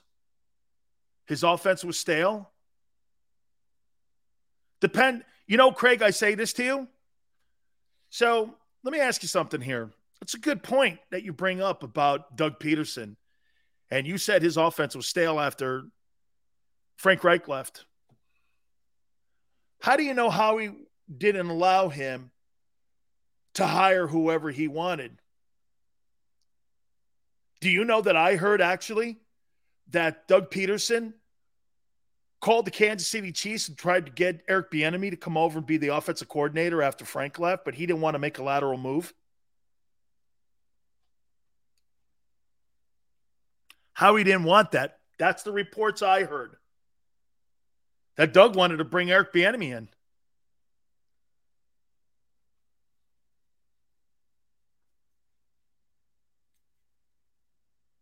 Howie didn't want that. The owner didn't want that. There's kind of a resume issue with Eric Bieniemy. Okay? See, he had to hire dudes off a list that Howie gave him and the owner gave him. It's like setting the deck of cards. Yeah, you can hire who you want, just as long as it's off this list. It's not really hiring who you want. Yeah, Yale. I absolutely know this for a fact. Doug Peterson wanted to try to get Eric Bieniemy to get cut loose in Kansas City, and he wanted him to come over and actually be the play caller in Philadelphia. Okay? Because you know why? Let's be candid. You don't really think Eric Bieniemy calls the plays in Kansas City, do you? He would have been a true play caller in Philly. That's the deal. Okay? Think about that. Andy Reid didn't call the plays in Green Bay when he got the Eagle job. You think he's calling plays over Mike Holmgren? He was a quarterback coach. He was involved in the game plan. Andy Reid didn't call plays. You know that, right? Andy Reid never called a play in Green Bay for Favre, ever. He may have suggested some plays, but he was not the true, only in title alone. The guy who was calling plays off the play sheet was Mike Holmgren. Like Andy Reid never called plays in Green Bay. And anybody who tells you that's a lie. Eric Bieniemy's not calling plays in Kansas City. They're telling you that publicly so that he can land a gig. But Andy Reid's the one going over to Mahomes, sitting there talking to him, showing him the next 10 plays that they're going to have. Come on, man. I know people know that. I'm not telling you something new. Reid took bullets for Favre and stayed in his lane. Correct. Okay? I heard the janitor ran a play. In Philly? Probably. Edge goes, no team gets rid of a coach when you win a Super Bowl, but Frank Reich was the reason we won the 17. Frank got that job because Josh McDaniel reneged on taking the job after he agreed. Frank's done a hell of a job since he's been there.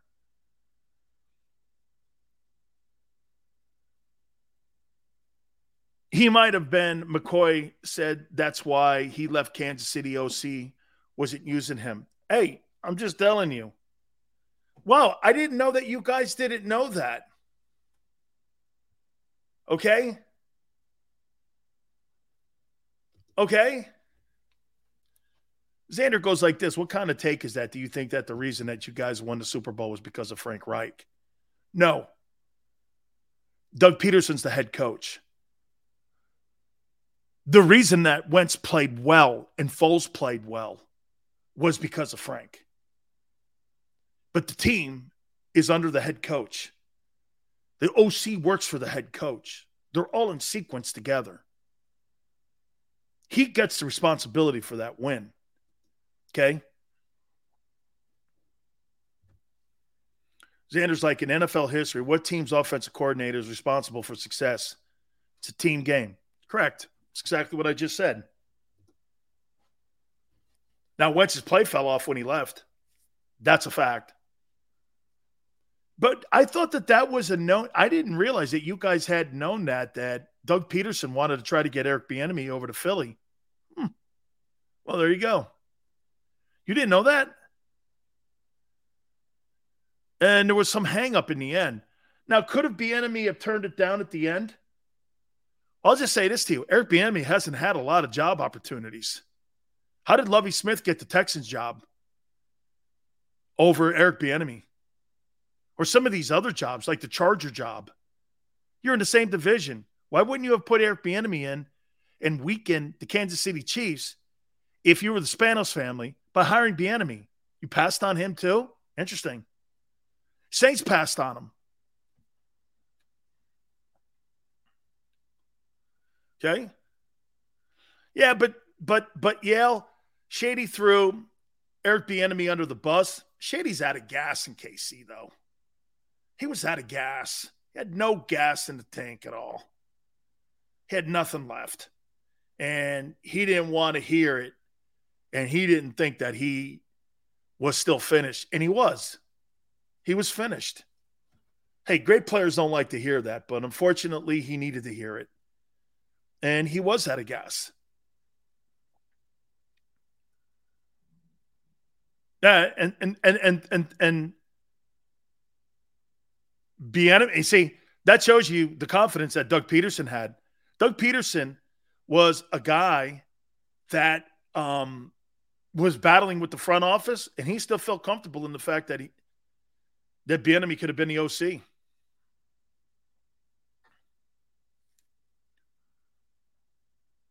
Flex says McCoy's the best running back in franchise history.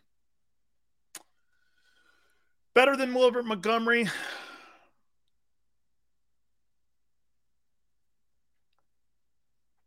Think he's better than Westbrook? Probably.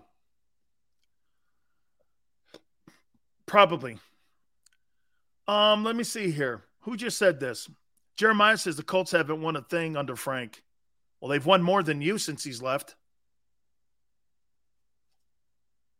Since he's left Philly, he's won more than you. That's a fact. Okay? You could say all you want that, Jeremiah.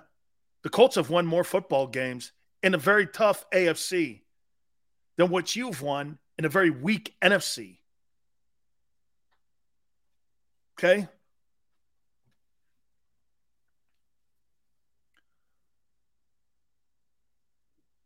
Westbrook, not only, Chris, was Westbrook clutch, but he is a running back that would be so dynamic in today's NFL. He's a phenomenal pass-catching running back. I would say this to you. He was like he would have Marshall Faulk numbers. 1,200 yards rushing. Like he'd have like 80 catches, something like that. Okay? Like 750 yards receiving. He'd be a dynamic player today. He'd be Wilbur Montgomery was a spectacular for his size. Chris, for his size, I thought he was one of the tougher running backs that ran in between the tackles for his size, and his durability was never questioned. He was a good football player, man. I would say this to you. that Wilbur Montgomery is probably your most underrated player that you've had on your football team in the last 45 years. He's probably your most underrated player.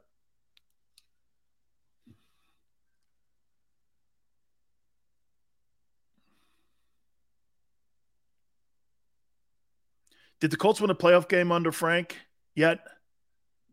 Doug in 18 was a drop away from a championship game. 2 championship games. I'm telling you, bro. Flex. I keep bringing that up, and I know it's a sore spot. Jeffries catches that pass in New Orleans. The whole franchise is set up differently. I thought they were going to another NFC championship game, and I wouldn't have bet against Foles in that championship game if they had made it.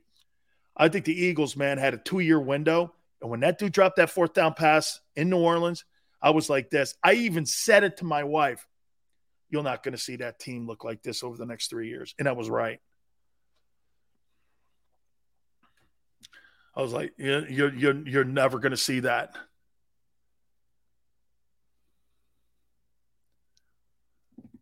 I mean, Chris says something here. Frank was the reason because he's better at creating schemes. Doug just knows how to run. Oh, yeah, but Doug wanted Frank. Okay? Doug wanted Frank. And I agree.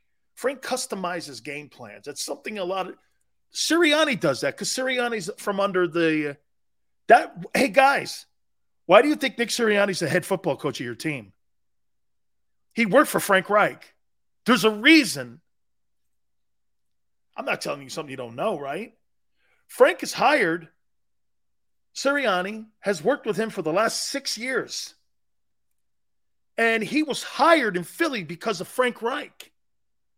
Said it on my program. Go back. Hey, Xander, I forget which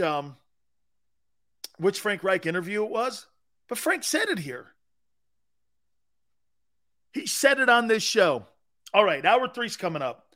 Herm Edwards, former Eagle legend and Arizona State Sun Devils head football coach. A lot of turbulence in this year in college football. There is a ton. By the way, Arizona State has been devastated by the transfer portal.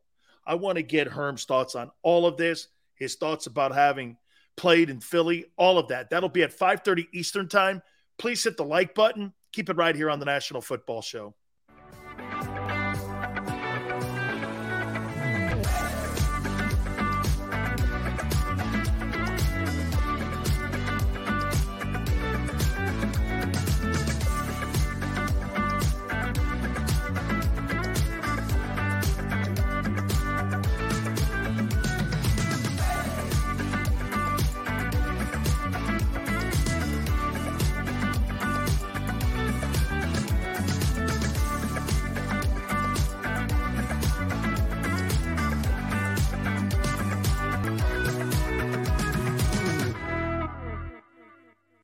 News at 11 with Rick Williams. It's the team you trust to bring it all together. The stories that impact your community. A sports roundup for the locals. And the AccuWeather forecast you depend on. Action News at 11 with Rick Williams. All right, did you know I was the mommy slam dunk champion? Really? Yes, really don't sound so surprised. Let's see it. Oh, you're ready. All right, here we go. Let's hear the crowd. So go to right, go to left, fake 'em out. Mama, go up, mama! She did it. Again? You can't avoid gravity, but United Healthcare can help you avoid financial surprises by helping you compare costs and doctor quality ratings. United Healthcare. Uh-huh.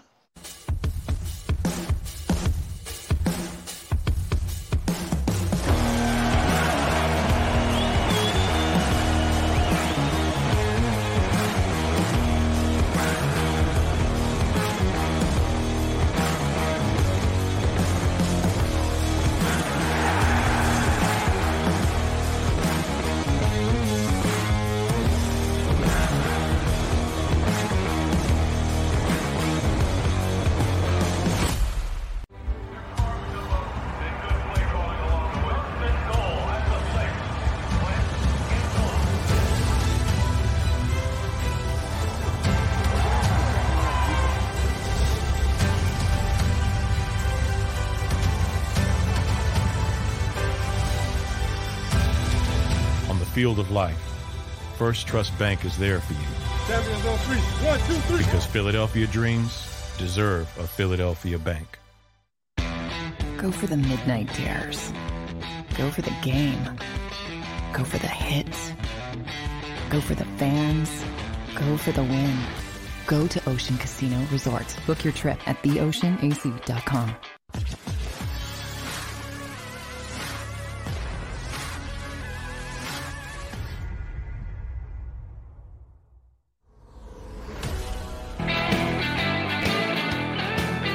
Welcome back. National Football Show.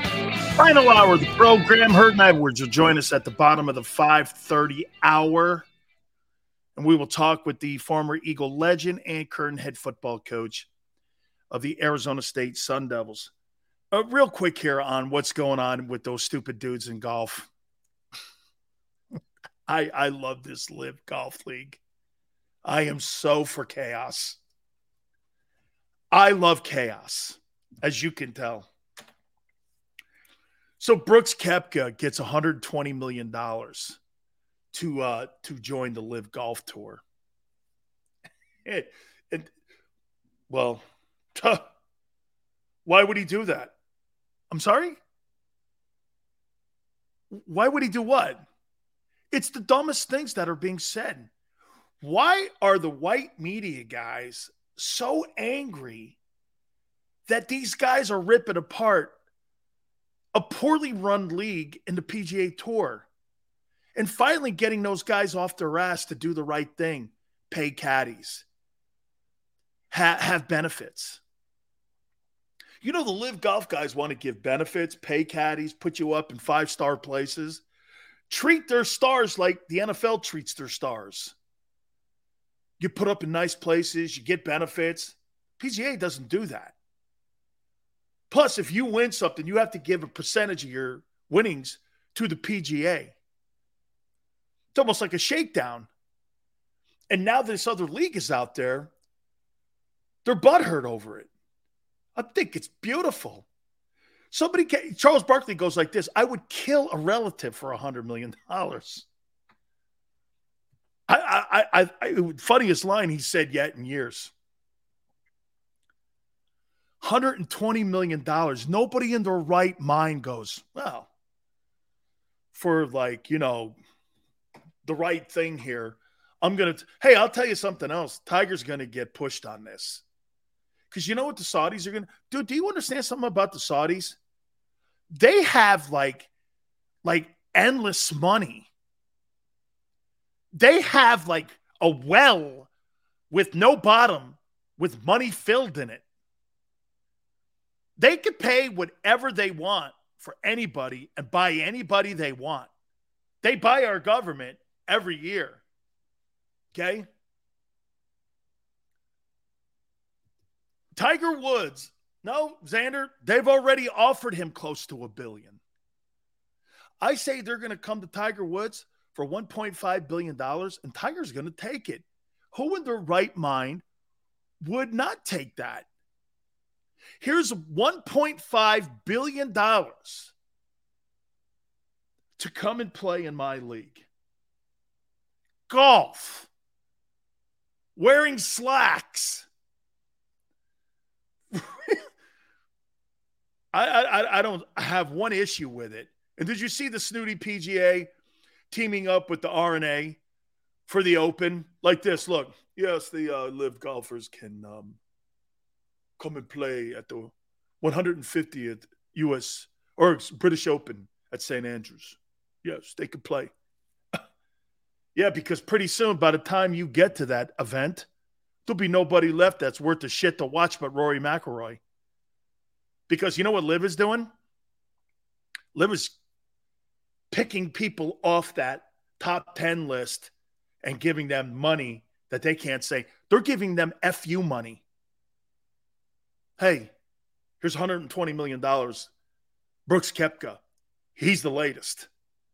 Here, 120. What do you need? 130? Sure, no problem. They're going to handpick every single one of those top 10 guys until they don't have anybody worth going to those stupid events that nobody watches anyway. They only watch the majors. That's what I watch. Or an event Tiger's in. You lose Tiger, PGA Tour's done. They know that.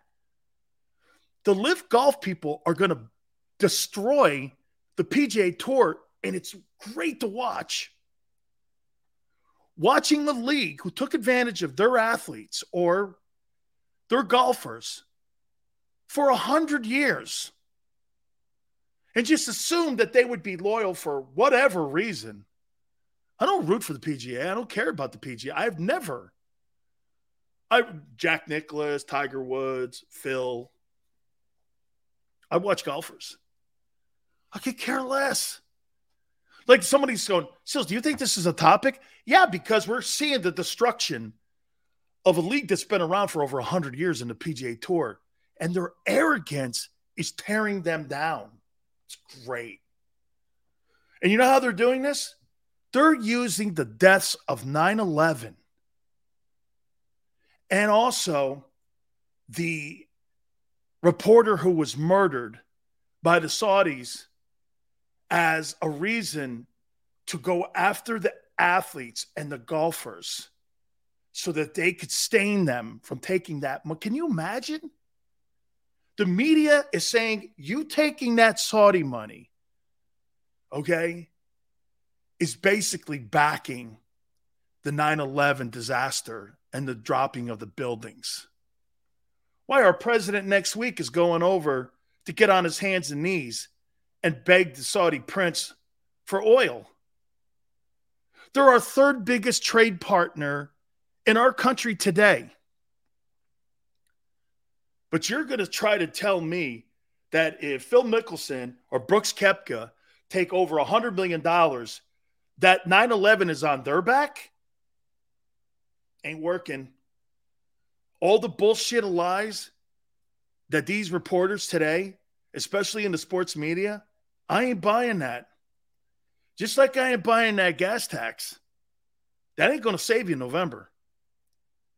And this ain't going to save the PGA Tour. That ain't going to save you.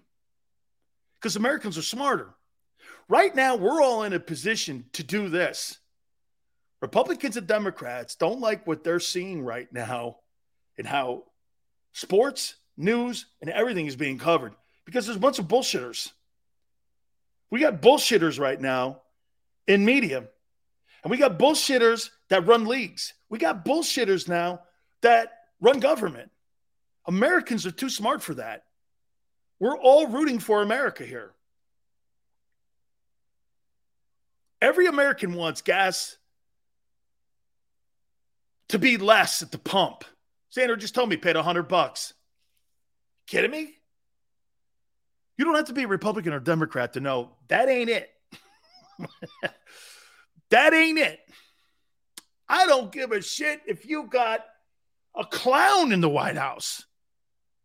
I don't care who you got. You got to get that, right? Those shelf-stacked, prices under control, inflation under control, and stop lying to us. We see right through you. See right through you. Again, like I said, I don't root for a Republican or Democrat. I root for the United States of America. Okay? I root what's best for all of us. Lower gas prices, food prices under control, all of that. That has nothing to do with a party. Okay? $195 for a Ford Raptor. Okay. 105 every 4 days in my tank. Damn, Edge. Okay. Philip, you know, we used to be in a position, Philip, in this country where, you know, we had party affiliation. I told my daughter this the other day. I don't give a shit about being a Republican or Democrat right now. I care about prices. Whatever that is, I'm rooting for the person that inspires, and I'm rooting for the person and voting for the person that's the best for this country. And when I hear sports media people all hurt over these golfer guys taking money from the Saudi Arabian government when we buy that oil, when we buy that oil next week from the Saudis, that money is going to go right into the golfers' pockets. They're basically going to fund the Live Golf Tour with the money we purchase. Think of that.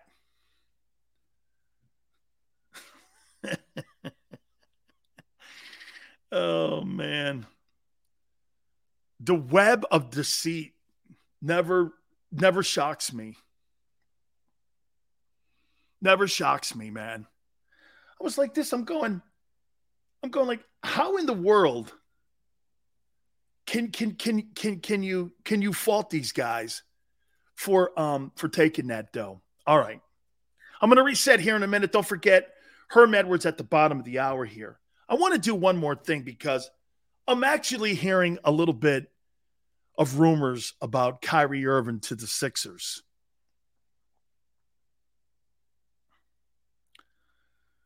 One of the comments that he's making now, Kyrie Irving,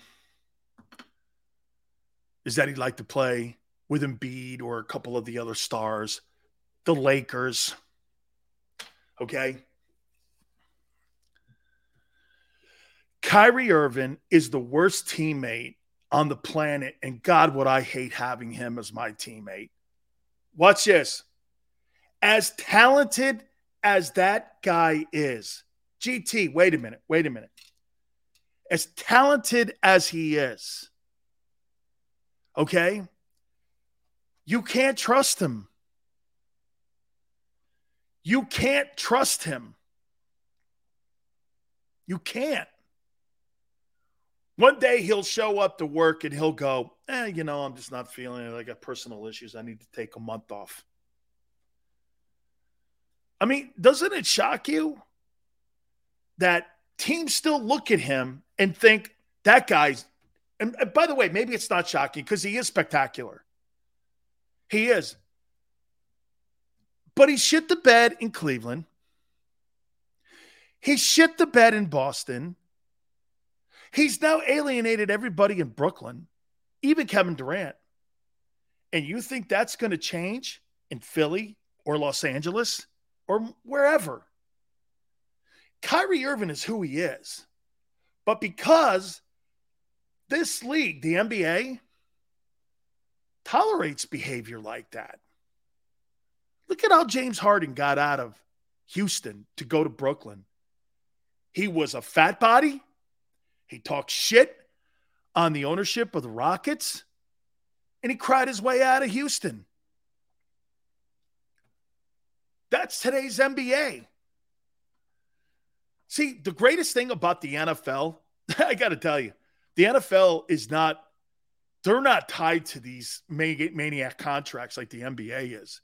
You're stuck with Russell Westbrook. You're stuck with Kyrie Irving. You're stuck with Ben Simmons. Look at that Wall deal. How many shitty deals do you see in the NBA? And name me one shitty deal in the NFL. Name me one shitty deal. One shitty deal that a team can't get out of. One shitty deal. There is not a bad deal in the NFL because you know why? They have safeguards on those deals. Guy sucks. They cut him. They trade him. There's more off-ramps for these NFL general managers to get out of these bad deals. Dude, when you're Brooklyn and you're Joe Tsai, the owner, you're not getting out of that Ben Simmons and Kyrie Irving deal. You're tied to that thing like an anchor around your waist. Look at the Sixers with James Harden. Look at the James Harden deal. GT, that Cleveland deal is not a bad deal. That's not a bad deal. That's not a bad deal. It's not. And it won't be. It won't be. That is not a bad. I don't care if he will not be suspended for a year. He will not be. And it'll go away when he starts playing. And he'll start playing to the Pro Bowl ability. It will not be. Look at your James Harden deal. He's going to opt in at $47 million. That's a shit deal. That's a shit deal. Okay? That's a shit deal. That John Wall deal is a shit deal. The Anthony Davis deal is almost a shit deal. How about Zion Williams? This guy's played in 33% of his basketball games as an NBA player, and they're going to have to supermax him. That's a shit deal. That guy's missed 70% of his games, and they're going to have to supermax him. There are so many dudes. Hey, I don't mind paying the Giannis's, and I don't mind paying the John Morants or the LeBron Jameses of the world. John Wall, Ben Simmons, right? They don't have any off-ramps to get out of that shit. NFL's got a safeguard. You know what that is? Non-guaranteed contracts. That's what they have. When they wanted to get out of that Todd Gurley deal in Los Angeles, they traded him and they prorated the money out. They still owe him money. Do you know they still owe him money in Clay Matthews Jr. in Los Angeles? Because they prorated that deal out. NFL so smart. The NFL is so smart. Okay. This is good here. I'm going to be...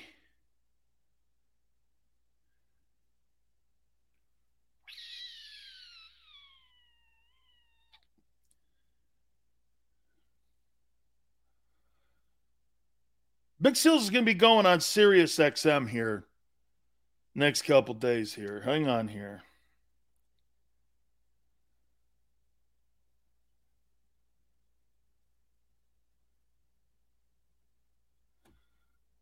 Yeah. And we're going to be doing some TV. I'll keep it posted over on my Twitter page to let you know. By the way, has no bearing on this. Okay? Big Sales doesn't do that. Somebody asked me a question. Well, how much would it be for exclusive rights for you? I went, you can't afford me right now. You can't afford me. Okay? I like the way it's working right now. John Wall probably was the biggest hospital bill in the league. Not more than Ben Simmons. Dude, that NBA, man. They got a ton of crap deals. Ton of them. A ton of them. Yeah. John Wall. When's the last time John Wall played? 2 years ago? Kyrie's a weirdo. By the way, I don't hold the vax stuff. I don't hold the vax stuff against him. Okay? I don't. I hold the city of New York accountable for that. Their stupid rules.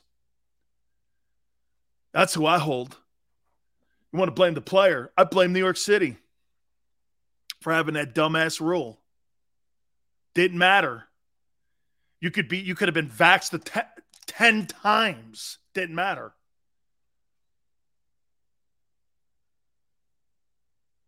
Michael says, you upgrade the man cave. Edge goes, Sills, I've got an NFL contract for you, Atlanta, with Matt Ryan. They are in cap hell. Not after this year. They've only got 1 year of it. Same thing the Eagles had a year ago. And then the Eagles ended up getting a first-round draft choice out of it. And they moved the contract. So they had short-term pain. But outside of that, They don't have to sit there and do a max deal for 4 years with James Harden or Kyrie Irving. The Atlanta Falcons have 1 year of contract that they have to suck up. If you suck up one of these contracts, you're talking 4 years of max $47 million a year? Not me. And you're not going to super max Harden, but you know what you are going to do? You're going to pay that guy between $30 and $42 million. He ain't that. But you got to do it. You got no other choice. Nate, no congratulations yet. We ain't done anything yet. Let's see. Miracle at the Meadowlands. Once Hurts balls out, Sills has to put a Hurts jersey in the man cave. Where would you want me to do that? Where would you want me? What, you take the Leroy Solomon thing down here? Okay. Let's see here. Hey, Sills, who has more wins, Philly or Miami? I actually like that. By the way, Herm Edwards is going to join us in a couple minutes. Let's see here. Miami Dolphins 2022 schedule. Here we go. Okay.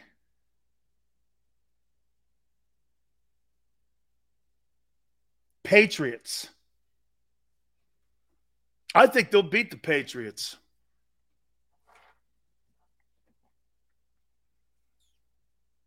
Ravens, they'll lose that game. Bills, they'll lose that game. Bengals, they'll lose that game. Jets, they'll win that game. Vikings, they'll lose that game.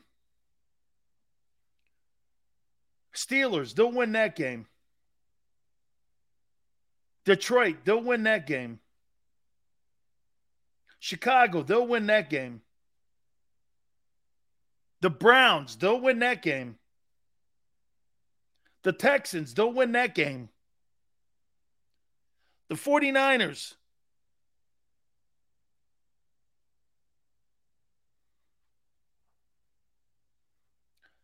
they'll lose that game.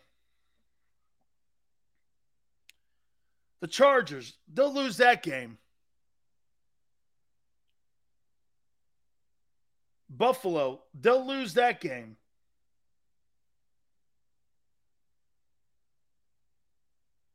Packers, they'll lose that game. Dolphins, they'll win. Patriots, they're going to sweep them. Then the Jets. So they're 9-8. 9 wins for the Dolphins this year. And how many wins? How many wins do you have for the Eagles? 13? You guys have 13 wins, right? 13 wins for the Eagles. Is that what you have? 11.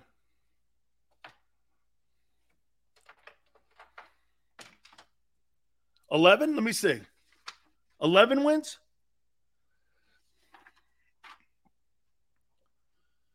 11-12. Wow. Bare minimum 11. 12 minimum. 22-0, baby. 22-0. Who are you playing? Where are you playing? Oh, county preseason. I got it. I got 9-11. So let's call it 10. Seth thinks you win 10 games. Jeremiah says the Eagles win minimum 11. Wow. Are you guys really rolling it, man, this year? Wow. If that team don't win between, hey, Xander, if that team doesn't win between 10 and 13 games this year, holy shit is going to be, holy cow.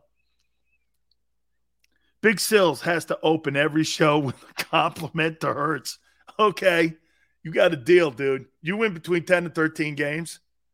I may do my entire show, my entire 3 hours on my knees. Okay? If everything clicks, 14 and 3.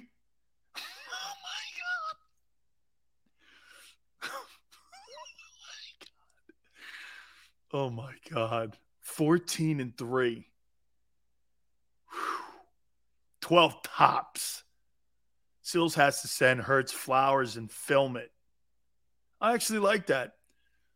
13 winnable as long as we progress and make strides and not get in our own way. I don't know what that means. Take cover, Sills, if they shit the bed. Oh, my God. Hey, Showtime. Showtime. What I just walk into, why is Sills going to be on his knees? Showtime. If they went between 10 and 13, if they went between 10 and 13, I'll do my show on my knees. And I'm going to tell you something. I now know why Herm Edwards enjoyed playing in front of the Philadelphia Eagle fans, because high expectations and nobody's going to take anything less than winning a division title. Let's bring in the Arizona State head football coach, Herm Edwards. I'll tell you, Coach, these Eagle fans, hey, they're the best. They're the best. The toughest fan base I've seen in a long time. Well, they're very passionate, and I think the thing you learn when you play there, they want you to play hard. They won't accept anything else. Now, you might not win every game, but if you play hard, you win their favor. Now, they want to win and all that, but you just can't walk out there. They want you to leave it on the grass, which is kind of fun. It is. Coach, I want to congratulate you here on something with your program that I don't think gets enough love, that I don't think reporters or anybody really throws at coaches. But your graduation rate is one of the highest that we have seen, and you're graduating kids. The one thing that you told me when I first got on when you first had you on my show, you said, I want to make an impact in these young men's lives, being football players, but most importantly, I want to send them in communities. And this is just something to some of the stuff that doesn't get enough love, is it, Coach? That what you do in preparing these guys for their life. Well, that's important, and I promise every family that when recruiting these young men, they come in your office, and I tell their families this. I said, look, he's going to leave here with a degree. He'll leave here a better man, in my opinion. We'll help him when he stumbles, and we're here to win football games. Those are the three things we talk about.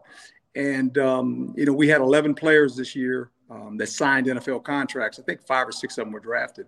All 11 of those guys graduated. So it's important that they understand that football is your vehicle. Don't allow football to use you. You use football as your vehicle.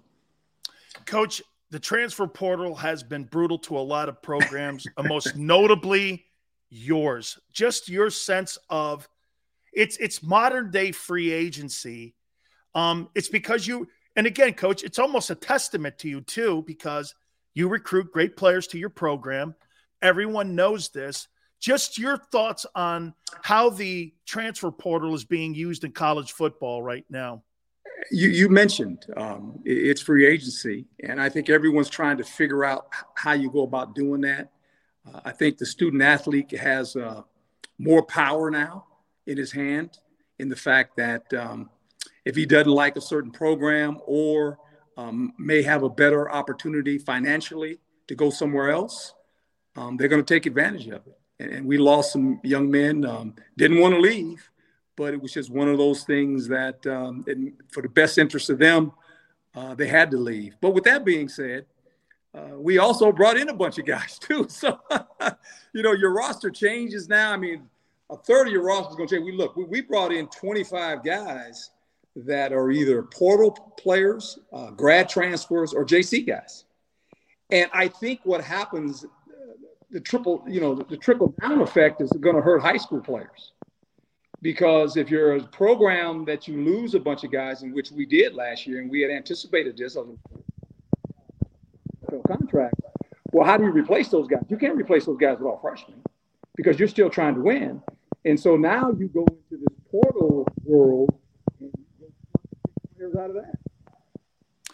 Coach, let me throw this at you here too. You've had turnover in your coaching staff too. Is that going to be a huge challenge for you this year? Well, it's kind of ironic, and I learned this my first year. I've never had a coaching staff, for the most part, not lose a coach every year, 2 or 3.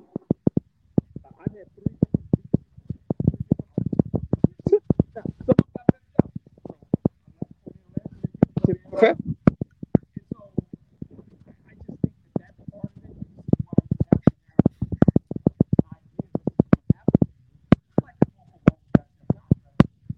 Hey, Coach, you're covering your mic with your. I'm sorry. Am I okay now? Am I okay now? Yep, you're okay. Go ahead, Coach.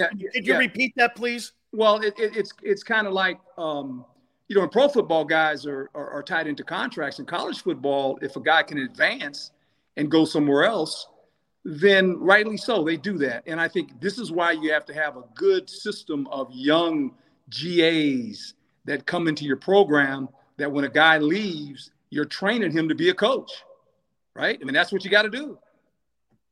Coach, let me throw this at you now too. It has changed so much, hasn't it? Recruiting, just in your time. I mean, the traditional recruiting, bringing a kid in, promising him an opportunity to play, giving him an education, giving him the ability to maybe play in the NFL. Now it just seems to me you have to re-recruit guys every year, your own guys, and now you have this NIL law that's now out there too, that's also making it so free agency, highest bidder. Your take on this NIL stuff, are you a fan of it? Are you not a fan of it? And how tough has recruiting been?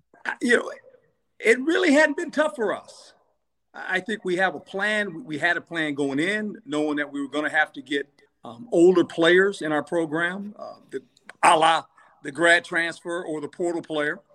And I just think you have to understand that you have to be able to adjust. I've always said this, just like in a football game. A plan that can't be changed is a bad plan. So how do you adjust? And you don't get mad, you don't holler, you don't shout. And you know me long enough. I mean, I don't panic. I just stay calm and say, look, we lose this guy. There's 3 other guys out here. Let's take a run at one of these 3 guys and bring them in and let them look at our program. Let them look at the men in the building that are coaching them. Because all these guys want to go to where? The National Football League. We know that, right? When you can get 11 guys on your team to sign NFL contracts and 5 of them being drafted, that says something. That gives you a big time chip. And when you walk around the building and you see all this NFL experience, coaches that are coaching them, they go, oh, okay, well, Coach, I see it. So that helps you. Coach, I'll tell you a couple last questions for you here. I love what I was reading before I got you on. Not a lot of expectations at Arizona State this year, coming off an 8-5 season, this and that. And I went like this. I know what Coach is going to tell me, but I'm going to tell you what my coach, Jimmy Johnson, used to tell me. Good. Hey, when you get on the field, hammer them. Hey, and I'm thinking to myself, we don't have a lot of expectations. Jimmy used to always tell us this, hey, under promise, over deliver. And is that the message this year for your Sun Devil team? Well, I think, for us, it's there's a perception and then there's reality. We don't live in perception. We live in reality. And I think the players that we've acquired and the players that are coming back understand we have a lot of talent on this team. We really do. And I think the key for us now is to put it all together and let them play together. They haven't played together. That's the thing that makes you nervous as a coach. How do we get them to play together? How do we get them going? We played 3 games out of conference early, which will help us. But I'm excited about our players. I really am. And I don't say that just because I'm the head coach and say, well, you're supposed to say that. That's just me. I've never gone into a season thinking I can't win. I don't operate that way. I really don't. As long as I get to play with 11, I got a shot. 2 last questions, Coach. Do you think college football is in a good place now? I think college football is going to change. And as much as a lot of people may not like that, I just think that's the way it's headed. I think 4 or 5 years from now, it'll settle in and we'll figure out what that looks like. I do believe this. The student athlete now has more power. He can make decisions on his future. He can make choices, right? And if he doesn't like his first choice, guess what? He gets an opportunity to make another one. And so I think a lot of people struggle with that, right? And you know what, though? Hey, embrace it and say, this is the deal. You're going to have to recruit your players every year, even the guys you have on your team. And if they're a good player and he's a freshman, there are going to be people that come after him. And you better understand that. We lost our linebacker from Philadelphia, of all places, right? The Philly kid, great player, great family, and we lost him. He made All-American his first year, and he's no longer in the program. And he came in my office, and he's almost crying. I say, hey, look, you got to do what's best for you and your family, and that's what I told him.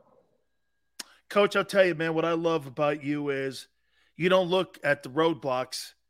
You look how to get around the roadblocks and go through the roadblocks, because roadblocks are going to be in life, and they're going to be in your college career, your professional career if you're lucky. Most coaches let those roadblocks get in the way of success, and if those, there's going to be speed bumps, and if you don't know that, you're not prepared in life. That's what life's about. It's about how do you handle all that. And I think when you have a personality and your team takes on your personality, they get it. All my players ask me every day when I show up and I walk in the building, they say, Coach, are you good? And I look at them and smile. I say, Coach is good. They say, Coach, and we're all right. As long as you're good, Coach, we're good. That's a wonderful feeling to have. Final question for you, Coach. Pac-12, do you think it's in a good place? I do. I think it's competitive, very, very competitive in this conference. It'll be interesting. We have a new commissioner. He thinks outside the box. He's an MGM guy, and it's more about entertainment and getting the conference in front of eyeballs and television sets, which means viewers, and I love that direction. I do too. I just think he thinks outside the box. He has an opinion about things. He wants information. I just think he's in a place, and they're in a place now. Merton Hanks is working alongside with him as well. That I think going forward, the conference is in good hands.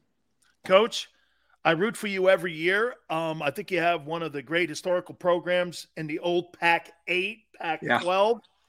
Yeah. I just think I just absolutely love who you are, what you represent, and nothing but great success. We'll catch up again. Thank you so much, Coach. I really appreciate this. Thank you, my brother. Congratulations. I love that. I love that Tampa Bay orange. I was there when we had the orange now. Hey, check it out. So Leroy gave me this. Yes. To Dan, best always. Is he not one of the nicest people you've ever met in your life? Ever met. Leroy Selman? Unbelievable. And when we first got down there with Tony, as you know, he was one of the first guys that showed up in the building, boy, and wished us much success. But that's the old orange now. My wife loves that orange now, by the way. Hey, when I got drafted, my Buccaneer draft helmet, and Jimmy Johnson gave me every one of them footballs back there too. So I got some stuff. My wife lets me have my own man cave, Coach. That's it. Other than that, have to have that. I can't have it anywhere else. It's Coach, okay. thank you, my friend. I love you, brother. Congratulations. I love you too, Coach, so much. Great success to Herm Edwards. Absolutely one of the finest people I know. You want to send your kids somewhere? You send them to Herm Edwards. Folks, real quick, Morgan & Morgan, where the fee is free. If you are hurt or injured on the job, finding an attorney is one of the most important things that you can possibly do. For the people is not a slogan. It's who they are. It's what they have been for the last 30 years. With over 800 attorneys and offices in Philly, New York, and in Florida, there is no attorney firm that is going to do battle for you that's bigger than Morgan & Morgan. For the people, that's what they are again. And they'll make sure they get you and your family the fair compensation. Call them at 800-512-1600. That's 800-512-1600. Look, I tell you this, the consultation and the call are free, but that's part of it. Because once they go to battle for you, You got a partner for life here. Again, open 7 days a week, 24 hours a day. 800-512-1600. And when you call Morgan & Morgan, do me a favor, tell them Big Sil sent you. I'm John Morgan of Morgan & Morgan. When you're hit from behind in a car crash, the insurance company may try to say, you can't possibly be hurt. It was only a few miles an hour. It's simply not true. You see, here's the thing. Getting hit at 10 miles per hour is like falling off of this. 15 miles per hour, like this. And only 25 miles per hour, this. Injured, dial pound law. There's only one Morgan & Morgan.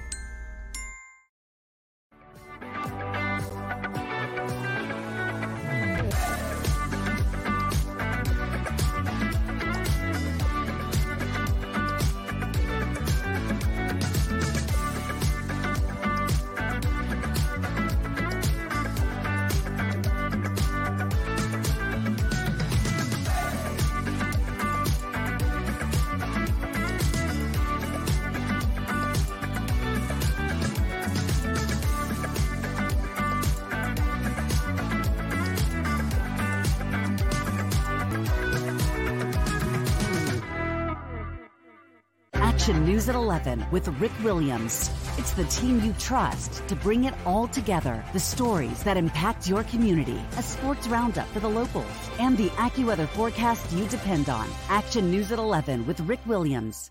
All right, did you know I was the mommy slam dunk champion? Really?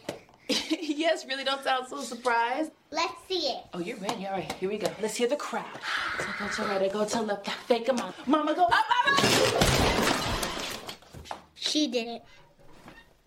Again? You can't avoid gravity, but United Healthcare can help you avoid financial surprises by helping you compare costs and doctor quality ratings. United Healthcare. Uh-huh.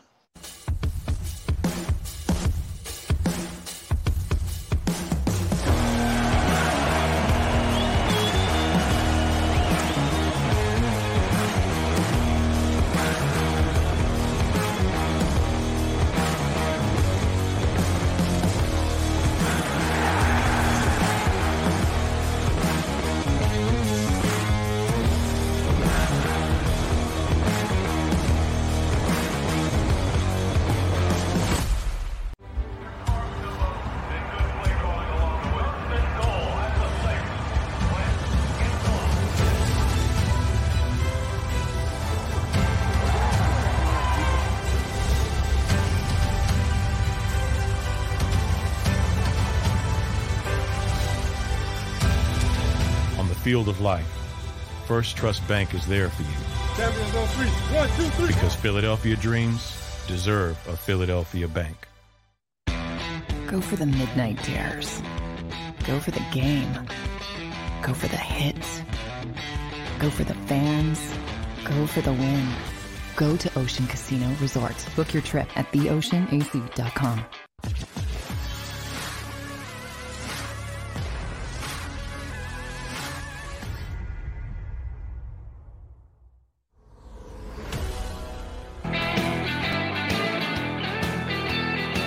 Yeah, hi, this is Dan Sileo. Yeah, and I'm scheduling a conference call on when I'll be doing my show on Sirius.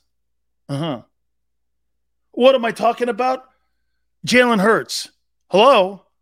Hello? Hello? How come? Hello? They hung up on me. What the hell happened? They scheduled me to do a 2-hour show on Sirius, and they asked me what I'd be talking about. I said Jalen Hurts, and they hung up on me. Hold on a minute here. Yeah, hi, is Kyle there? Kyle, hi. Yeah, this is Dan Sileo. I think maybe we had a misconnection there.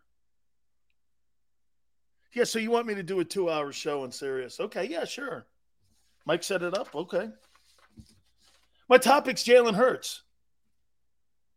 He hung up again.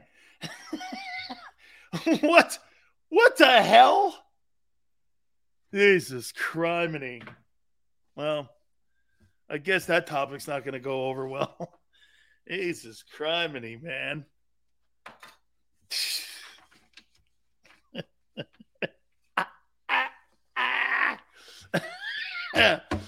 Yeah, I guess that topic only works one place. Understood. You know, and by the way, I got to tell you guys something. This time of the show, every single day, my boy aggravates me because he watches the show. Tyler's watching the show right now. He does. And he's like, how come they don't like me? Oh, I go, it's not that they don't like you. But you see, they're loyal to the soil in Philly. So they want to give their boy a shot. He goes, well, what does that mean for me? I go, take it from Big Sills. Week 7. I got you.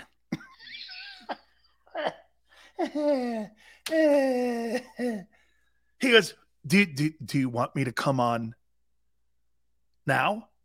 No. See, Xander wants you on. I do not.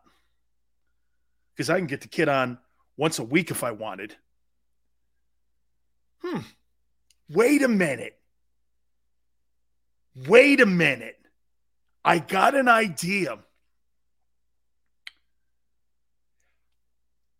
The Tyler Van Dyke segment every Tuesday during the season.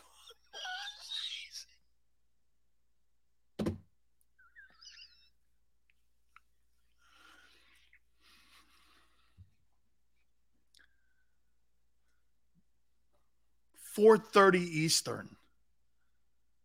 I got to clear it with Mario, and I got to clear it with the PR department, and I got an idea.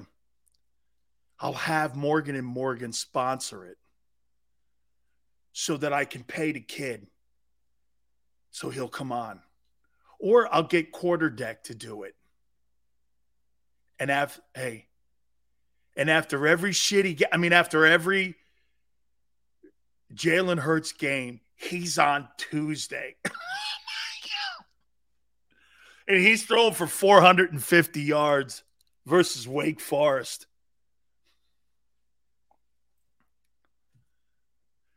Xander, you like that idea every Tuesday at 4:30 Eastern? The Tyler Van Dyke hour. I can't do an hour. Could do about 20 minutes, though. X's and O's with Tyler.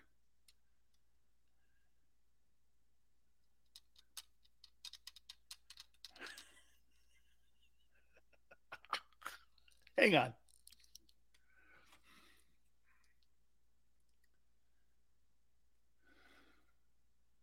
Dear Tyler, we're going to have a segment. Let's see, Tyler. Yeah, let's do TVD here.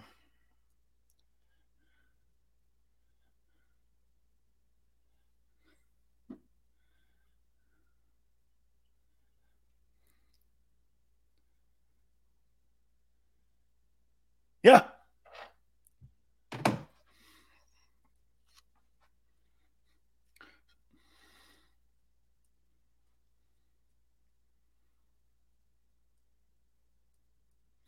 Every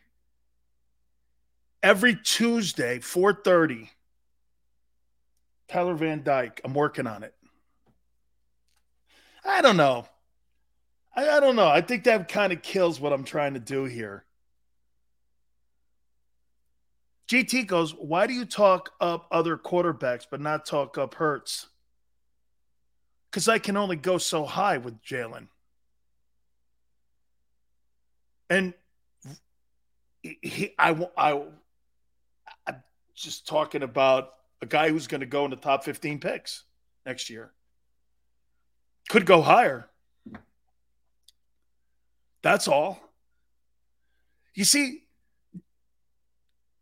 Tyler's actually a quarterback who throws the ball. And that's what I said to Xander And Xander even said this, man, I want me one of those. Well, I'm trying to get you one of those. See, GT, Tyler, I know you're watching. This is why it's week 7. I think we're going to stick to the normal plan here. And we're going to go week 7. Yeah. Okay, yeah. 2 words. Will Levis, Daz. He's going to be the first or second pick. You ain't going there, homie. He never played an NFL snap, and you're talking him up. Don't doubt Howie. That's Xander.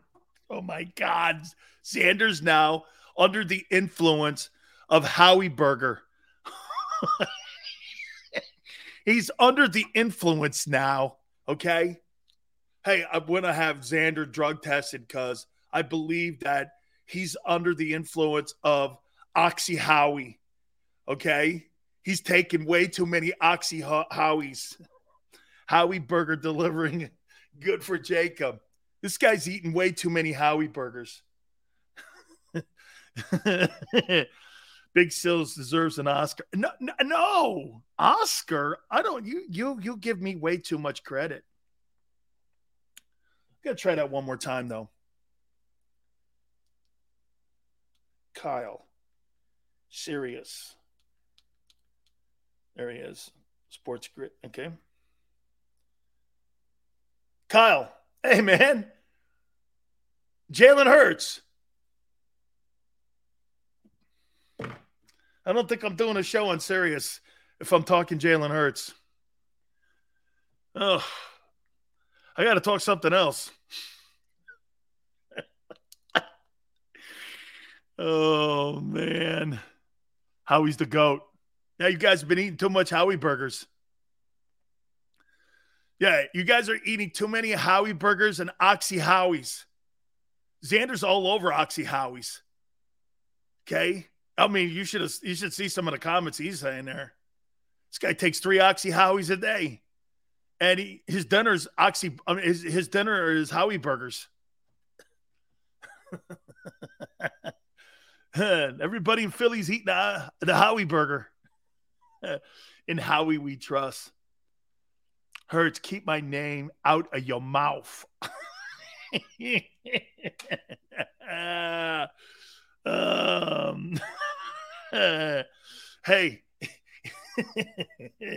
Hey, wait a minute here, man. Let me have some Oxy Howies. I need some Oxy Howies. Yeah, let me give me. Where's the Oxy Howies? Holy cow, everyone took them. Everyone in Philly's taking them. Everybody's under the influence of Oxy Howies now. Gonna have to get the Food and Drug Administration into Philadelphia, man. Check all Eagle fans. What happened to this Eagle fan? Well, dude, this guy needs rehab, man. Why? He's under the influence of Oxy Howies. So, you know, Whataburger? The Howie burger, too, man. These joints are popping up everywhere like In-N-Out Burger. All over the joint, man. They look like Carl Jr.'s all over the Jersey Turnpike. Hey, did you see the new one up on the Jersey Turnpike off the Lombardi exit? Yeah, they got a Howie burger there.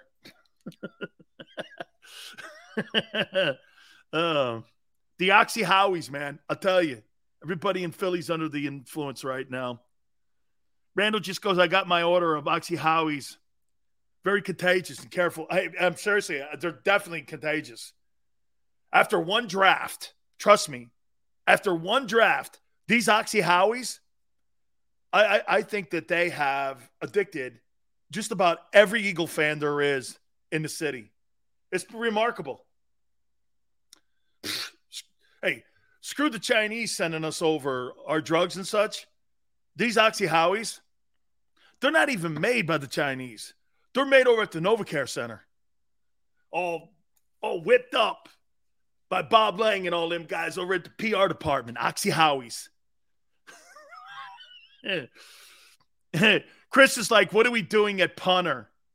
Howie will have that covered. Don't worry. If not, you'll be eating some Oxy Howies, and he'll get you hooked up.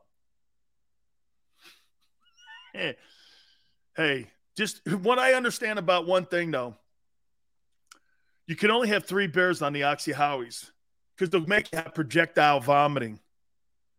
Okay? You'll have projectile vomiting if you take too many of the Oxy Howies.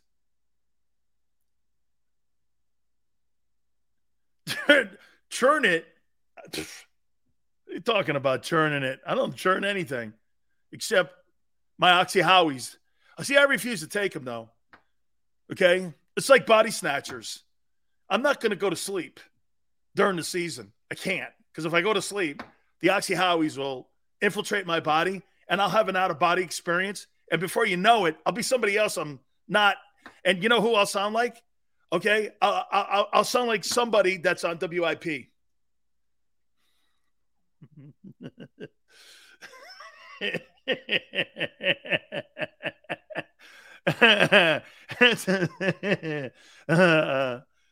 Yeah, hey, everybody's under the Oxy Howies now. Oxy Howies. It's all good, man. Just remember, don't take more than 3 every 6 hours. Because you won't remember when you woke up if your team wins 9 games. Oh, my God. Remember, be careful out there. Don't overindulge in Howie Burgers and Oxy Howies. Just remember that. All right, guys, please hit the like button. Had a lot of fun today, man. I love talking to Herm Edwards. Hey, guess who's going to jump on the show tomorrow? Barrett Brooks. We're going to have Barrett on tomorrow. We're going to kick it around a little bit as we get ready for training camp. Just 4 weeks and a little change out from going to training camp. Please hit the like button. We'll catch you tomorrow going 3 to 6. Keep it right here on Jacob Media, and we'll see you on the flip side. Ohio, ready for some quick mental health facts? Let's go. Nearly 2 million Ohioans live with a mental health condition. In the U.S., more than 50% of people will be diagnosed with a mental illness in their lifetime. Depression is a leading cause of disability worldwide. So why are some of us still stigmatizing people living with a mental health condition when we know all of this? Let's listen to the facts and beat the stigma. Ohio, challenge what you know about mental health at beatthestigma.org.